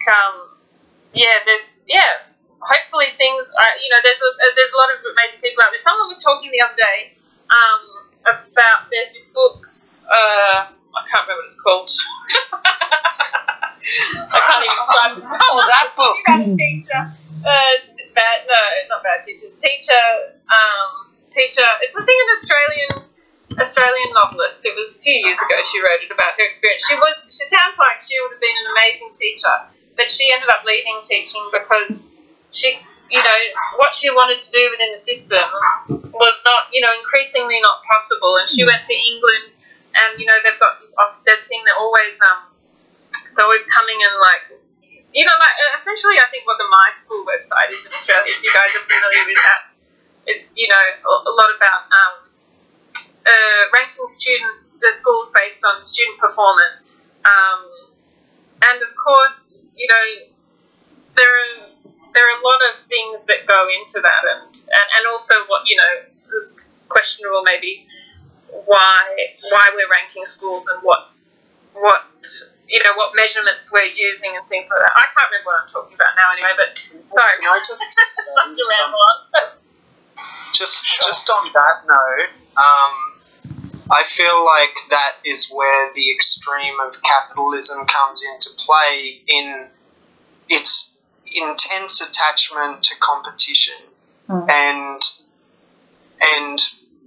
creating at some point there's always losers, rather than a community that would look at its community as everyone has a part. I feel like capitalism has problematic attachment to competitive sports, and so there will be losers that you leave behind. And I think that's where the ranking, and how you said also with the curriculum seeming to accept that there's a percentage that won't keep up. I felt that definitely. I feel like that is the acceptance that you leave people behind. like sports? I think that it comes back down to values, because it's this almost predatorial world that students are being primed for, where they've got to outcompete their mates and leave them behind instead of collaborating. And I think education is really where you can teach collaboration, and when it's not about the teacher dominating with their will, you can have some really amazing learning that actually happens. So I went to a performing arts school, and I was so lucky because my interests were English and drama and art, and I got to thrive in all of those things, and I was supported and nourished, and to a certain level I got to kind of, well, maybe not completely direct what I was doing, but there was a lot of room for creativity in what my eventual assessments were. And there was a lot of room for independent and critical thought, and it was a very nurturing environment. And I think that those kind of environments are being offered less and less with the introduction of NAPLAN and with the introduction of curriculums that are more heavily based around only English and maths and science, because you lose the subjects where students might have more skill or interest or motivation to engage in. And then the other thing that I wanted to raise is that I've come across different models of schooling, some types of schooling which are kind of student-led. So you basically put a young student in a room full of very interesting, colourful stimuli, and then they get to lead what they're interested in, or maybe you'll plan a shopping list together and so you need to employ mathematics, but it's very much the teacher on the fly designs lessons based around what that student, and I think it's got smaller class sizes and it's much more of a nurturing environment, but they seem to have a different way of relating to children and kind of supporting knowledge, which instead of the student associating learning with something they don't want to do, the student stays curious, they stay imaginative, and yeah, I think it's a much more nurturing environment than our current system. But we have so many people in a classroom, and how can a teacher control them all or teach to a curriculum without these methods of dominance? Yeah, I think it's... Philippa, please go ahead. No, you go, Ashley. So I just wanted to say that I think it's also because of the monotony, because you're sitting in classes for like 8 hours and you get a break off for about, I think, half an hour or 1 hour. And here in India, you don't have PT hours, because when you have PT hours, the other teachers want to take extra classes to cover the portions. So you really don't get time to get out of the class, and that monotony makes it extremely boring. And I think students shouldn't be blamed to be bad performers, because I remember I was an extremely bad performer in school, but otherwise I think it's the monotony also that actually kind of makes you lose interest in learning and stuff. That's all I wanted to add. Philippa, did you have something you wanted to say? I think I was about to say I've got some memory of a goldfish. At the school. Oh yeah, I think probably. There's some amazing things happening around the world, and I think we do have so much knowledge. So much knowledge is out there about really amazing teaching and learning practices, and I think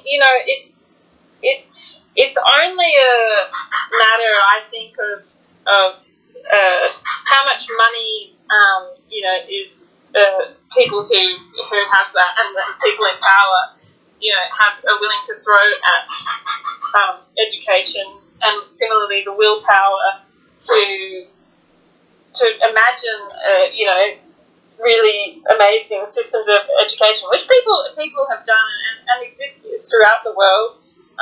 People always talk about Finland, for example, and there's a lot of I think there's many more places surely than Finland who are doing really, really incredible things, and I think that's really. I think we've just got to throw money at the right, places and people, and get people with these really amazing skills in, and because we could have just an amazing, really phenomenal education systems. It's really just Sorry. No, go on. I just want to say, not even throw money, just democratize power to the people. Because they say we live in a democracy, but really do we?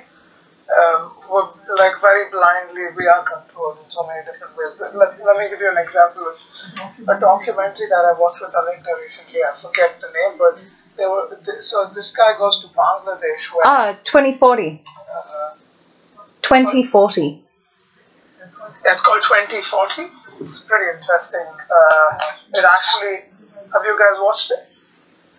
I haven't yet, but I really want to. Yeah, it's pretty amazing.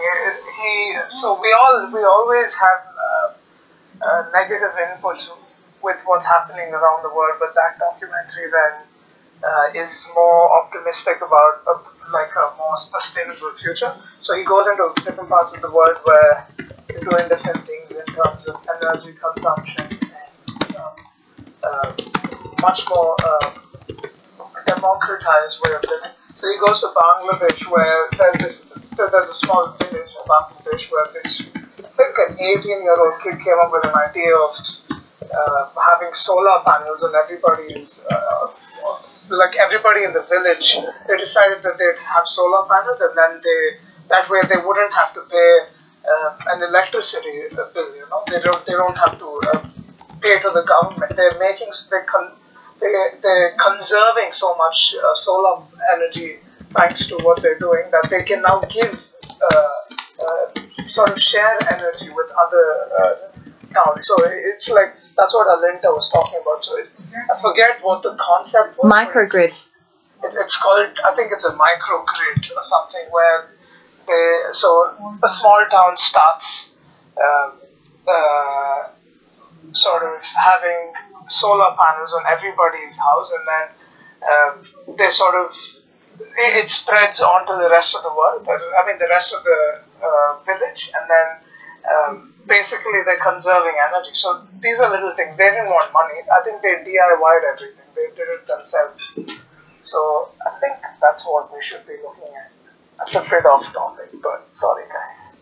There are two things that I want to say, and I think... Sorry? Just quickly, what was that documentary before we forget it? It's called 2040. 2040. 2040. Okay, I'll write it down. It's really a very hopeful look at what solutions are for the future. And if you're feeling down about or existential about the climate crisis, I recommend watching it. It's, yeah. I just had a question related to the same documentary. So, one of the reasons we still don't make use of solar energy is because of storage spaces and all that. But I think it's not true because it's that the oil and gas companies don't want to allow that to happen. So, do you all think that's true? Say it again. Almost 1,000%. So I said that actually one of the reasons why renewable energy is still not very much in practice across the globe is because they say that the corporates say that it's because we lack storage spaces to store all the energy. But I think that it's the oil and gas companies don't want to allow that to happen, because then those industries would actually fall, and that would really harm the economy and all that. So I just want to know, do you all think that's true? Did you, I definitely think that's true. There was only last month, Greenpeace actually had a CEO of Exxon, one of the biggest oil gas companies in the world. They pretended that they were headhunting him for a job, and they got him on a job interview, and they basically had him spill his guts that they have strategized the entire climate crisis since the beginning of it. They are constantly strategizing to avoid doing things for the climate crisis because it's against their business model and it's against their I could link this interview. It's pretty shocking and it makes you pretty existential because these CEOs put their company and what they make money for above the end of the world, literally. So I definitely think that's true. If I can link this video, it's quite scary. There's a mail function you'll find down the bottom. You should be able to mail everyone. So if you open that? Yeah. There's a little notch with a mail icon. So yeah, if you can tap on that infographic, you can share it with the group.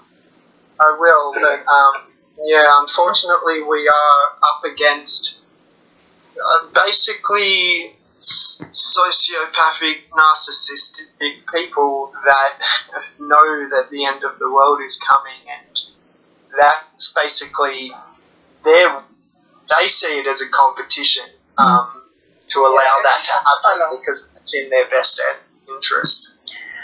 Do you know about this person called John Rockefeller, the world's first billionaire and the guy who started the first oil company called Standard Oil? Only a little bit. Yeah, so this guy, you should actually read about this guy.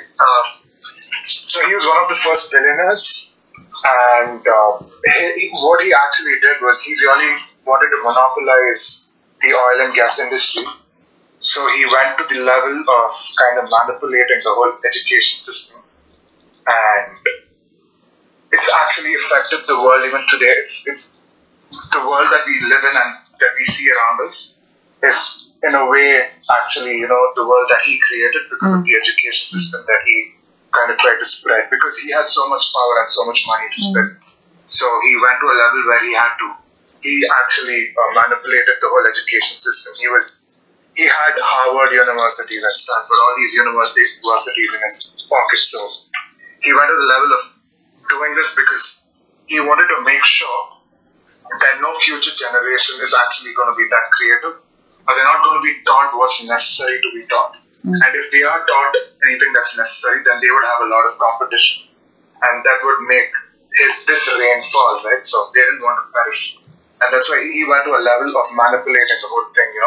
It was a very narcissistic thing that he did, and one of the reasons he did this is because he had a very dark childhood where his dad was a psychopath and all that. So yeah, you should actually watch a documentary or read about this guy. He's crazy.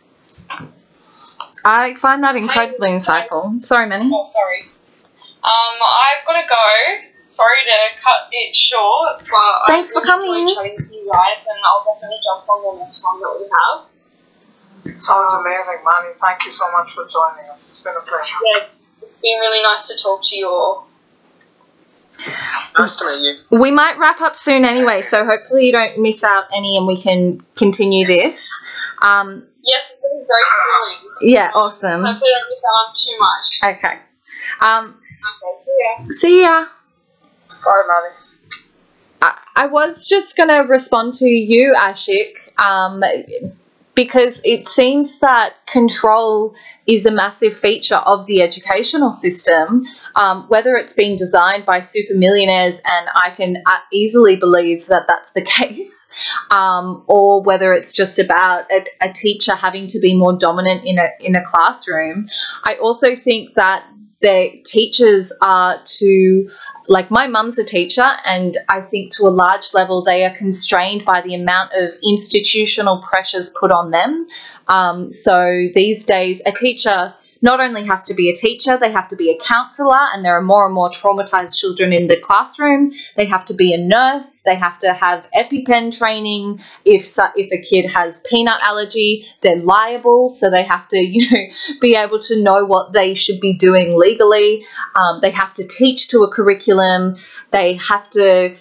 There's all of these things that don't leave a teacher, a lot of mental space to actually really care about skilling the children or the adults of the future in the things that they need to know or in life skills. So, yeah, there's a lot of top-down control. And then the other thing that I want to say is that the technological innovation often happens in a really grassroots way. And when you have something top down that, is suppressing that innovation by starving funding or by having copyright or all of these legal measures that the hyper powerful can use in courts to stop innovation, then I just think that that's another reason why we need to democratize education and peel away all of these layers that really constrain people having access to the innovation that they need to live better lives. That's all I had to say. 100%, I definitely agree with that. 100%, yeah. But I also think kind of like democratizing education wouldn't solve all the problems, because I was talking to Abhishek yesterday and I was telling him about this one research by McKinsey, where it said that in the United States of America, it's basically that for every dollar that a white man earns, a white woman would earn about 86 cents. That's 86% of how much the white man earns. No matter how good she is at what she does, no matter how much education she has. Likewise, when it comes to a black woman, she would earn only about 65 cents. That's 65% of how much a man would earn for every dollar. And then comes the Latina and the Hispanic women. No matter how much education or how much knowledge they have, they still earn only 55 cents. That's 55% of every dollar that a man earns, a white man earns. So then, now, we're talking about women, and if you also consider men and women both, from different social and community, different, psychological or physical or whatever reasons. So what happens is, no matter how much knowledge or education you have, you're still not going to be able to match up to that level. So in that case, do you think education actually solves all the problems? I think that we are. I think there's an evolution with globalization happening. I think that this is a tale stemming from the white man conquering and having such problematic constructs to their civilization, where we are still very much, our statistics show a big disparity, but I do think that the statistics are far better than what they were, and I think they will continue to get better, especially with a lot of conversations and people standing up for themselves and globalization in general. I think it is on one hand two different matters, the education compared to it, but on the other hand, they do entwine with each other. But it's a matter of progressing with integrating with all of the cultures. I mean, essentially, I think personally that all of the cultures in the future should have a level of integration, because we have saturated the earth so much and we are in so much connection with one another in a communication sense. We are going to all integrate our cultures, and of course I don't think that means losing culture. I think we all hold on to the best parts of our culture, but I think that in the future, with complete integration of cultures, that those things it'll be too difficult for the white man to hold their power and reign over everybody, just purely based off of. I mean, capitalism goes against the white man's reign because capitalism puts profit over everything else, which requires everybody to integrate for business purposes. So I'll end there. True. I think every culture has its own flaws, and we as a race, human beings as a race, we are problem solvers. You can't expect to live in utopia because that's what we do. We solve problems, and that's what we wake up and yearn for every day. We want to solve a problem. We want to make the world a better place, and it's constant work in progress. And like you said, I think conversations definitely play a big role. Lily, what do you think? Should we call it a day? I just wanted to touch on one last topic, and then we can see if anyone has anything to say, just because I said that we would circle back to it. Just to respond to Mitch, though, I think my ideal would be to see, and this is what we started at the beginning of the conversation, which you missed out on, but it was like, how do you, at the moment, our educational system has some voices that are privileged more than others, and I think that relates to cultures as well. And real integration, real cultural integration, is where people's modalities and connections with their land or with their spirituality or with their ways of knowing are seen as just as valid and valuable as a Western style of thinking or a scientific paradigm. And I think the only good integration of cultures is going to have to happen in a context where the West isn't so dominant, and that dominance is really led by a few powerful men who own the world. But, you know, otherwise it's not integration, it's assimilation. And right now we have a very Western world that's just spread over the world, no matter what your colour is. But it's not really working very well because it's cut people off from their ancestry, from their connections. And so I really think we need to rediscover local cultures and traditions and ways of knowing, and that can really make perspectives much more rich and relationships much more rich. And I think that would be a really beautiful world to live in. And then the other thing... Thank you. The other thing that I wanted to touch on right before we finish, and I haven't actually written much about this, is a counterexample for, I talked about how schools were really stressful, but I think if you could embed meditation or mindfulness into schools, which a lot of schools are doing because a lot of students are finding that they're very stressed, that could really help facilitate the learning journey. And I've written this. I've said, in contrast to the fear response generated by most educational institutions, true learning actually occurs when there is complete calmness of the mind. That is when your mind is free from all fear-based snags to dive deep into the information. True learning is born out slowly with patience. Meditation trains stillness of mind, body, and spirit.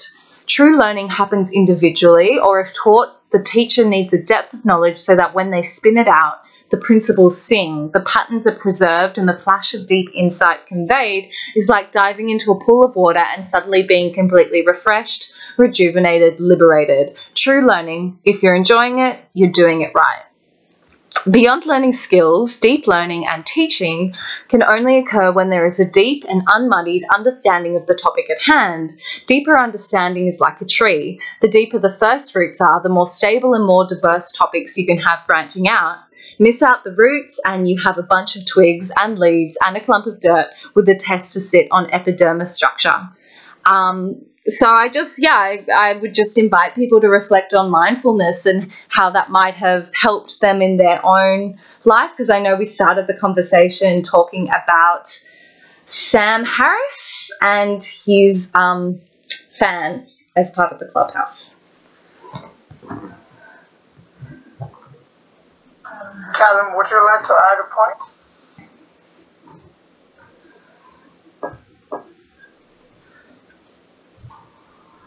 can't hear you. I can't hear you. Sorry, can you hear me now? Yes. Yeah. Had a problem with my headphones. Yeah, I would add that I think mindfulness in an educational setting can be incredibly enriching on a personal level. So there was, we were talking earlier about how a more individual sort of education system could be preferenced to just a big class setting sort of thing. So if students in this sort of sense embrace their mindfulness, they'll sort of be able to understand what sort of learning they like more than other types of learning. The teacher would be able to identify that and strengthen that in the student, and there'll be a whole ripple effect with mindfulness as the catalyst to trigger good learning opportunities in children.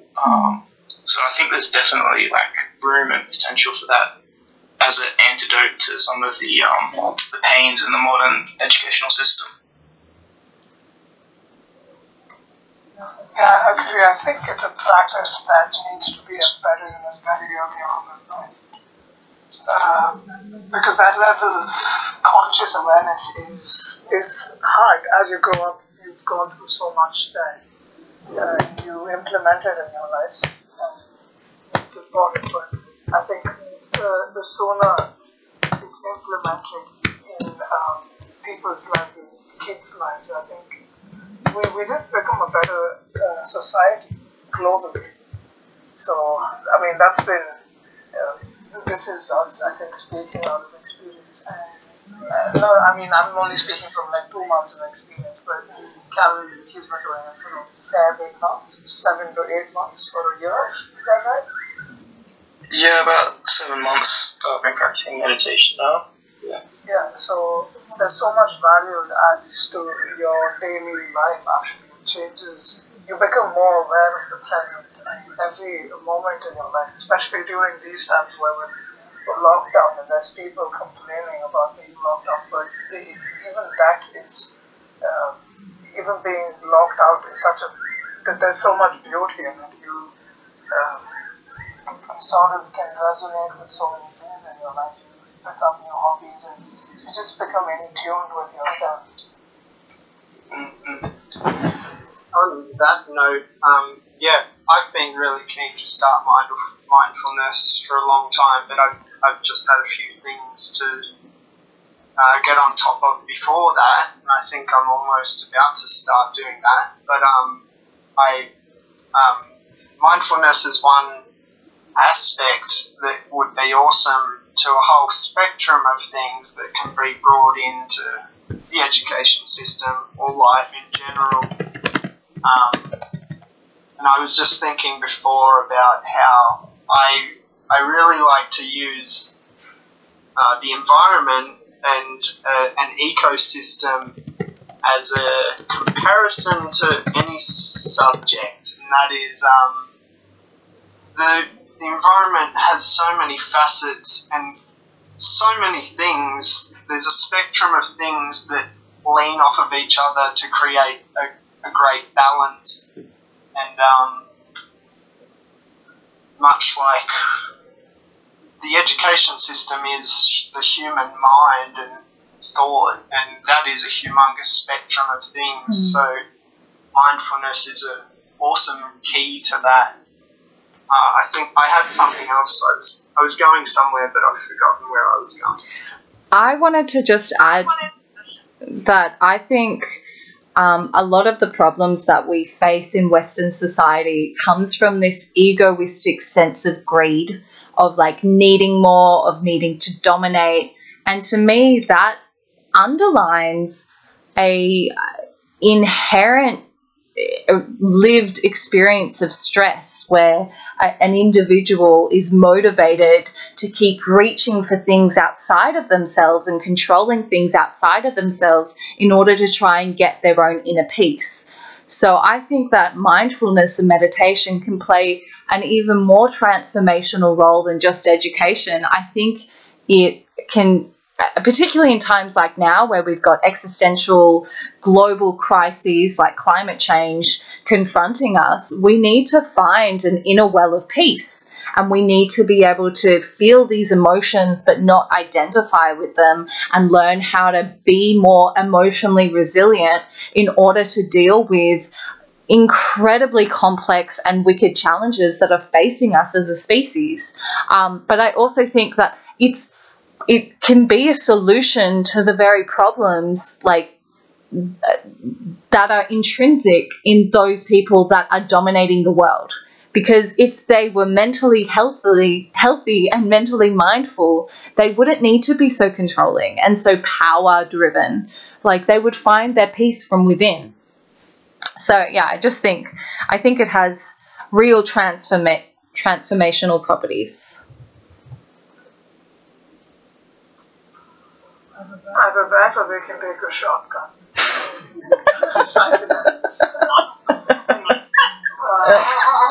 Anyways, guys, it's been awesome. I think this is a beautiful way to end the room.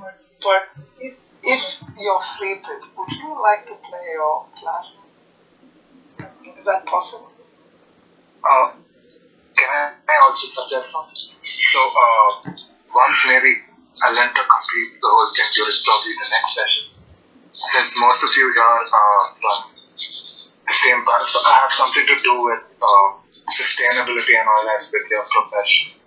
So can we actually have, a room where we talk about that someday, because I really am working on some ideas. Sounds amazing. And it would be amazing to, get to learn from all of you and what you have to, knowledge you have to share and all that. So that sounds great, but we can do something about it.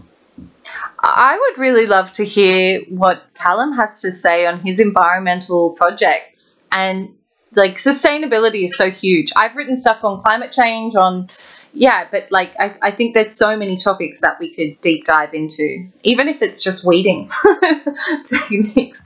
Anyway.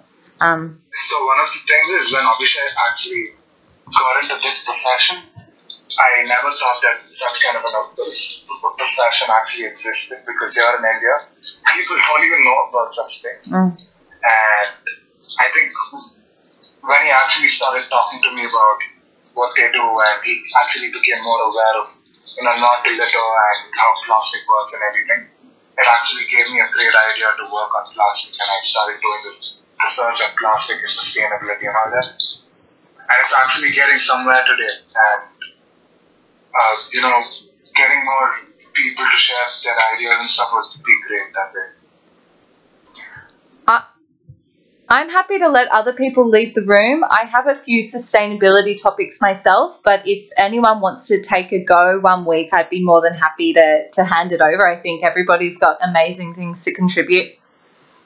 Well, if you don't mind, if possible, can we do it during another Sunday or something, because then there'll be more people to share ideas. Yeah. If that's okay. It's not happening today, though. Okay, cool. Yeah. Alan, would you? Oh, sorry, Mitch.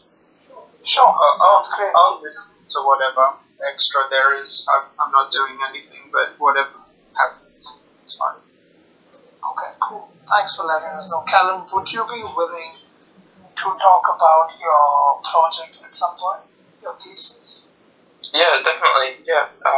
Because it's quite interesting, and we'd learn so much. Yeah, I've got lots to say about it, and I'm happy to answer questions. Things like that. I can even share photographs and videos that I've collected over doing field work. It's a lot I'm happy to share for sure. Sounds great. We'll plan that out. Yeah. Working with you tomorrow. Yeah. Make sure you're not late. Of course. Roger that. I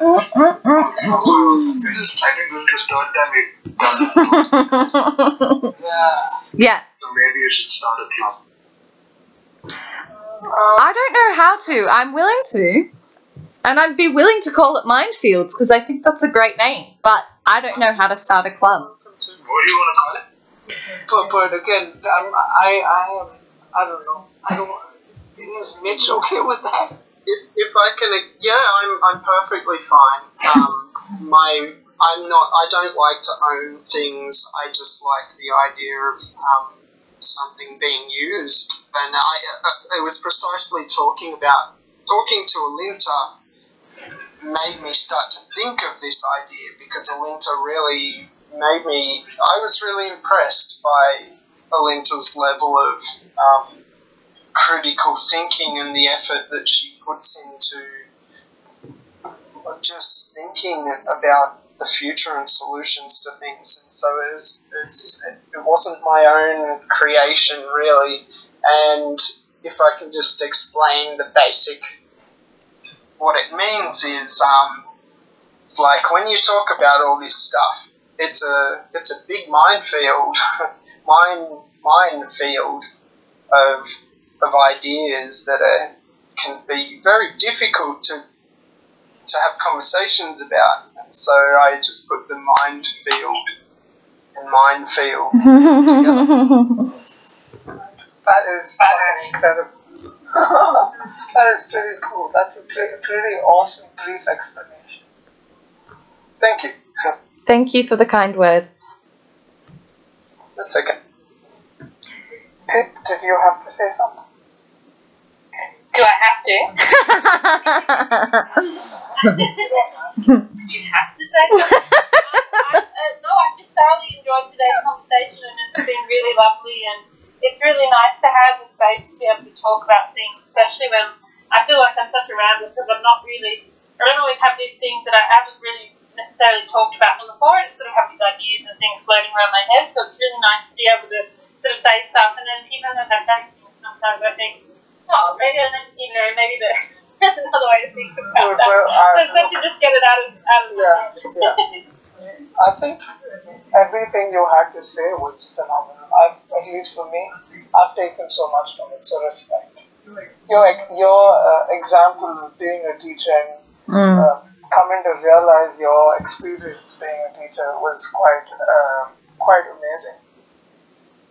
Thanks, Abby, and I really loved everything that you said too. I love everything everyone said too. It's been really fun. It's been awesome having Callum and Mitch. It's generally, so the last couple of rooms have just been Alinta, myself, Philippa and Ashik. Ashik and I are brothers, we're twins. So it's nice to have Callum and Mitch and Manny. We will have more people join the room over the coming weeks, months. And it's nice if it becomes a thing. I think this is a community in itself, and I think we're just sharing so much knowledge. So imagine if, honestly, like the last couple of Sundays we've had this, when we've stepped out of this room, it's just made the rest of my evening so much more pleasant. And it's very therapeutic to listen to people, and I think the idea that Mitch came up with Minefield sounds phenomenal. Like over the next few weeks or months, we can probably, in collaboration with Mitch, name the room, probably start a club at some point. But if you have more friends, guys, it would be awesome if they joined in. But look, I personally am only learning. I'm not the greatest speaker. I moderate because Alinta is a phenomenal speaker, and I really respect everything she has to say every day. And it's this app. I really want to thank Ashik for introducing me to this app, and then we've managed to get here. This is pretty awesome. This is pretty special, and I'd like to request people to play her instrument, only if you have the time for like a couple of minutes to finish the room, but before which, does anybody have anything else to say? I just want to say, oh, sorry. Just a word of warning, that video I linked, it's pretty dismal, it can make you feel sad. Just remember that things like what we're doing here is really positive, and potentials for things like the video to be different in the future. So don't let it get you down, I guess. Thank you for the disclaimer.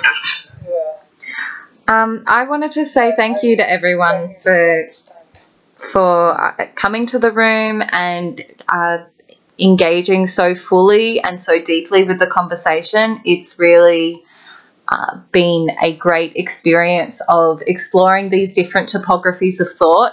And I think a lot and I write a lot, but I'm not always right. So it's amazing to be able to throw around ideas and see what resonates and see what can be changed. And I think that is the key ingredient to critical thinking, is what we're practicing right now. Is we're thinking at each other, we're talking through those thoughts, and we're arriving at more informed and more well thought out conclusions. So thanks everyone for being part of that process. I'm definitely enjoying I wanted to add something. ego dissolution as well. This room is ego free, which is beautiful.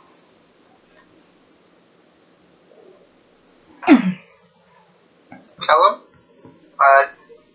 you were going to say something, I think? I was just flashing my mic in agreement, but I would like to thank everyone. It's been a really good Sunday afternoon listening, and I'm keen for more talks, so big respect to everyone, and I'd like to wish everyone a good night, have a good afternoon. So yeah, I just wanted to say that when Alenta and Abhishek first told me that they're going to do this room called Critical Thinking, I thought they were going to talk about the critical thinking process, because me being a designer, we follow this design thinking process, which actually has a sub-process called critical thinking, which is a part of the design thinking process as a whole. So I thought it was going to be about that. And when Alenta started reading some of her, articles, it showed that, it was much deeper. It was a whole other level. So it was completely a new learning for me. And I really appreciate the amount of research and, how appropriate your research was and everything. I really appreciate that, and all the ideas that everybody shared. Thank you so much. I actually have some more stuff on the mechanics of critical thinking itself. And so that's what I'm hoping to get and dig more into next week. And so if there's anything that you want to lead or any information that you want to prepare based on the work and study that you've done, Ashik, next week would be an amazing place for it, I guess. Well, I can talk to you about the process that we use in design. It's called a design thinking process, which is basically developed by one of these organizations called IDEO, which is the biggest design organization in the world. And they're the ones who actually designed the first mouse and so many other things for Apple. So we use this really amazing and really fun process for design, which also involves critical thinking. If you want me to talk about that, I could really talk about that, because it's also a process that's very helpful for people who really want to start something or do something. So the process teaches them, how to take something from scratch to making it something really big, and continuously iterating the whole process and everything. So yeah, probably I could talk about that for a while while you're talking about critical thinking. That sounds super interesting. I could take half of it, and you could take the first hour if you want, or if you want me to start, I'd be happy to take the first hour. Up to you. Sure, but you can stop me if it's out of context, because it's totally about design, and it's about how a product or any idea starts right from its right from scratch into when it sprouts and when it becomes a really big thing. So it's all about that. But it's a process that can be, it's a discipline that can be used in many different ways, and it can be practiced in different ways. So I think it's a perfect example. No, it's a perfect example of democratizing knowledge, which is exactly what we talked about today. So I think it's totally appropriate. You have this amazing expertise that you've built, and it would be really interesting to hear about it. It would be interesting for me, and I'm sure everybody else would find it engaging as well. Thank you so much. Sure. Can I suggest that before each week, perhaps even directly after each week's talk, that we post a headline and description of what the next week's talk is going to be about, and perhaps even go as far as to have a board, a message board where people can put information on in case anyone wants to read or for the talk. And I'm only saying this as a... I think everybody will have to have great knowledge to share, and that's a great idea. That's a good idea, Mitch. So the message board is where you send that link. Because those are the only people that, at the moment, those are the only people coming into the room. So that's the message board. I can set something up, though, with everyone's emails, which is longer form, which has more of a, where we can actually have a conversation about who wants to take. I think that's a great idea. I'll look into it. Philippa, if you've got your instrument ready, that would be really beautiful.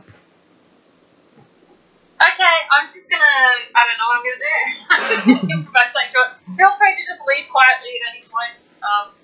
I'll try and keep it quick anyway, but... Philippa, I should tell you, I actually listened to some of your songs that you shared last time. And they're very experimental. They're very experimental. I really enjoyed it. I'm sorry I didn't talk about it yet, but they were really fun. Oh, thanks so much, Ashik. Thank you so much for having a listen. Alrighty. I'll just noodle around.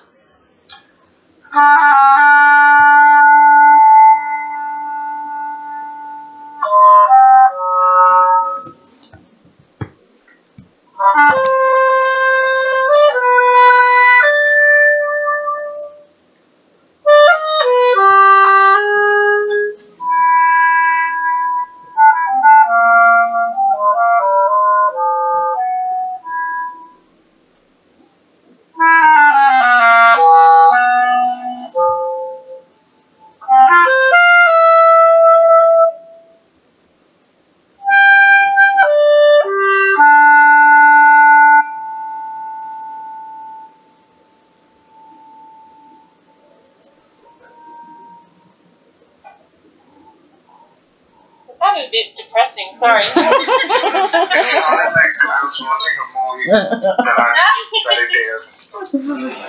So good. Thank you. I hope you all have a lovely evening. You too, guys. Thank you so much. It's been a pleasure. Thank you so much. Thanks for joining us today, dude. Actually, I realized that I actually got something from everybody, like Callum for the great application, some great ideas, and Philippa some great music, and also some great ideas. Alinda for all the great ideas. She said the moderating this room really well and some great ideas. Thank you all so much. You too. We learned so much from you. Thank you so much. Thank you. Have a lovely time, guys. See you soon. See you next week. We'll keep you posted about the next week. Sounds good. See you later, everybody. See ya. Bye.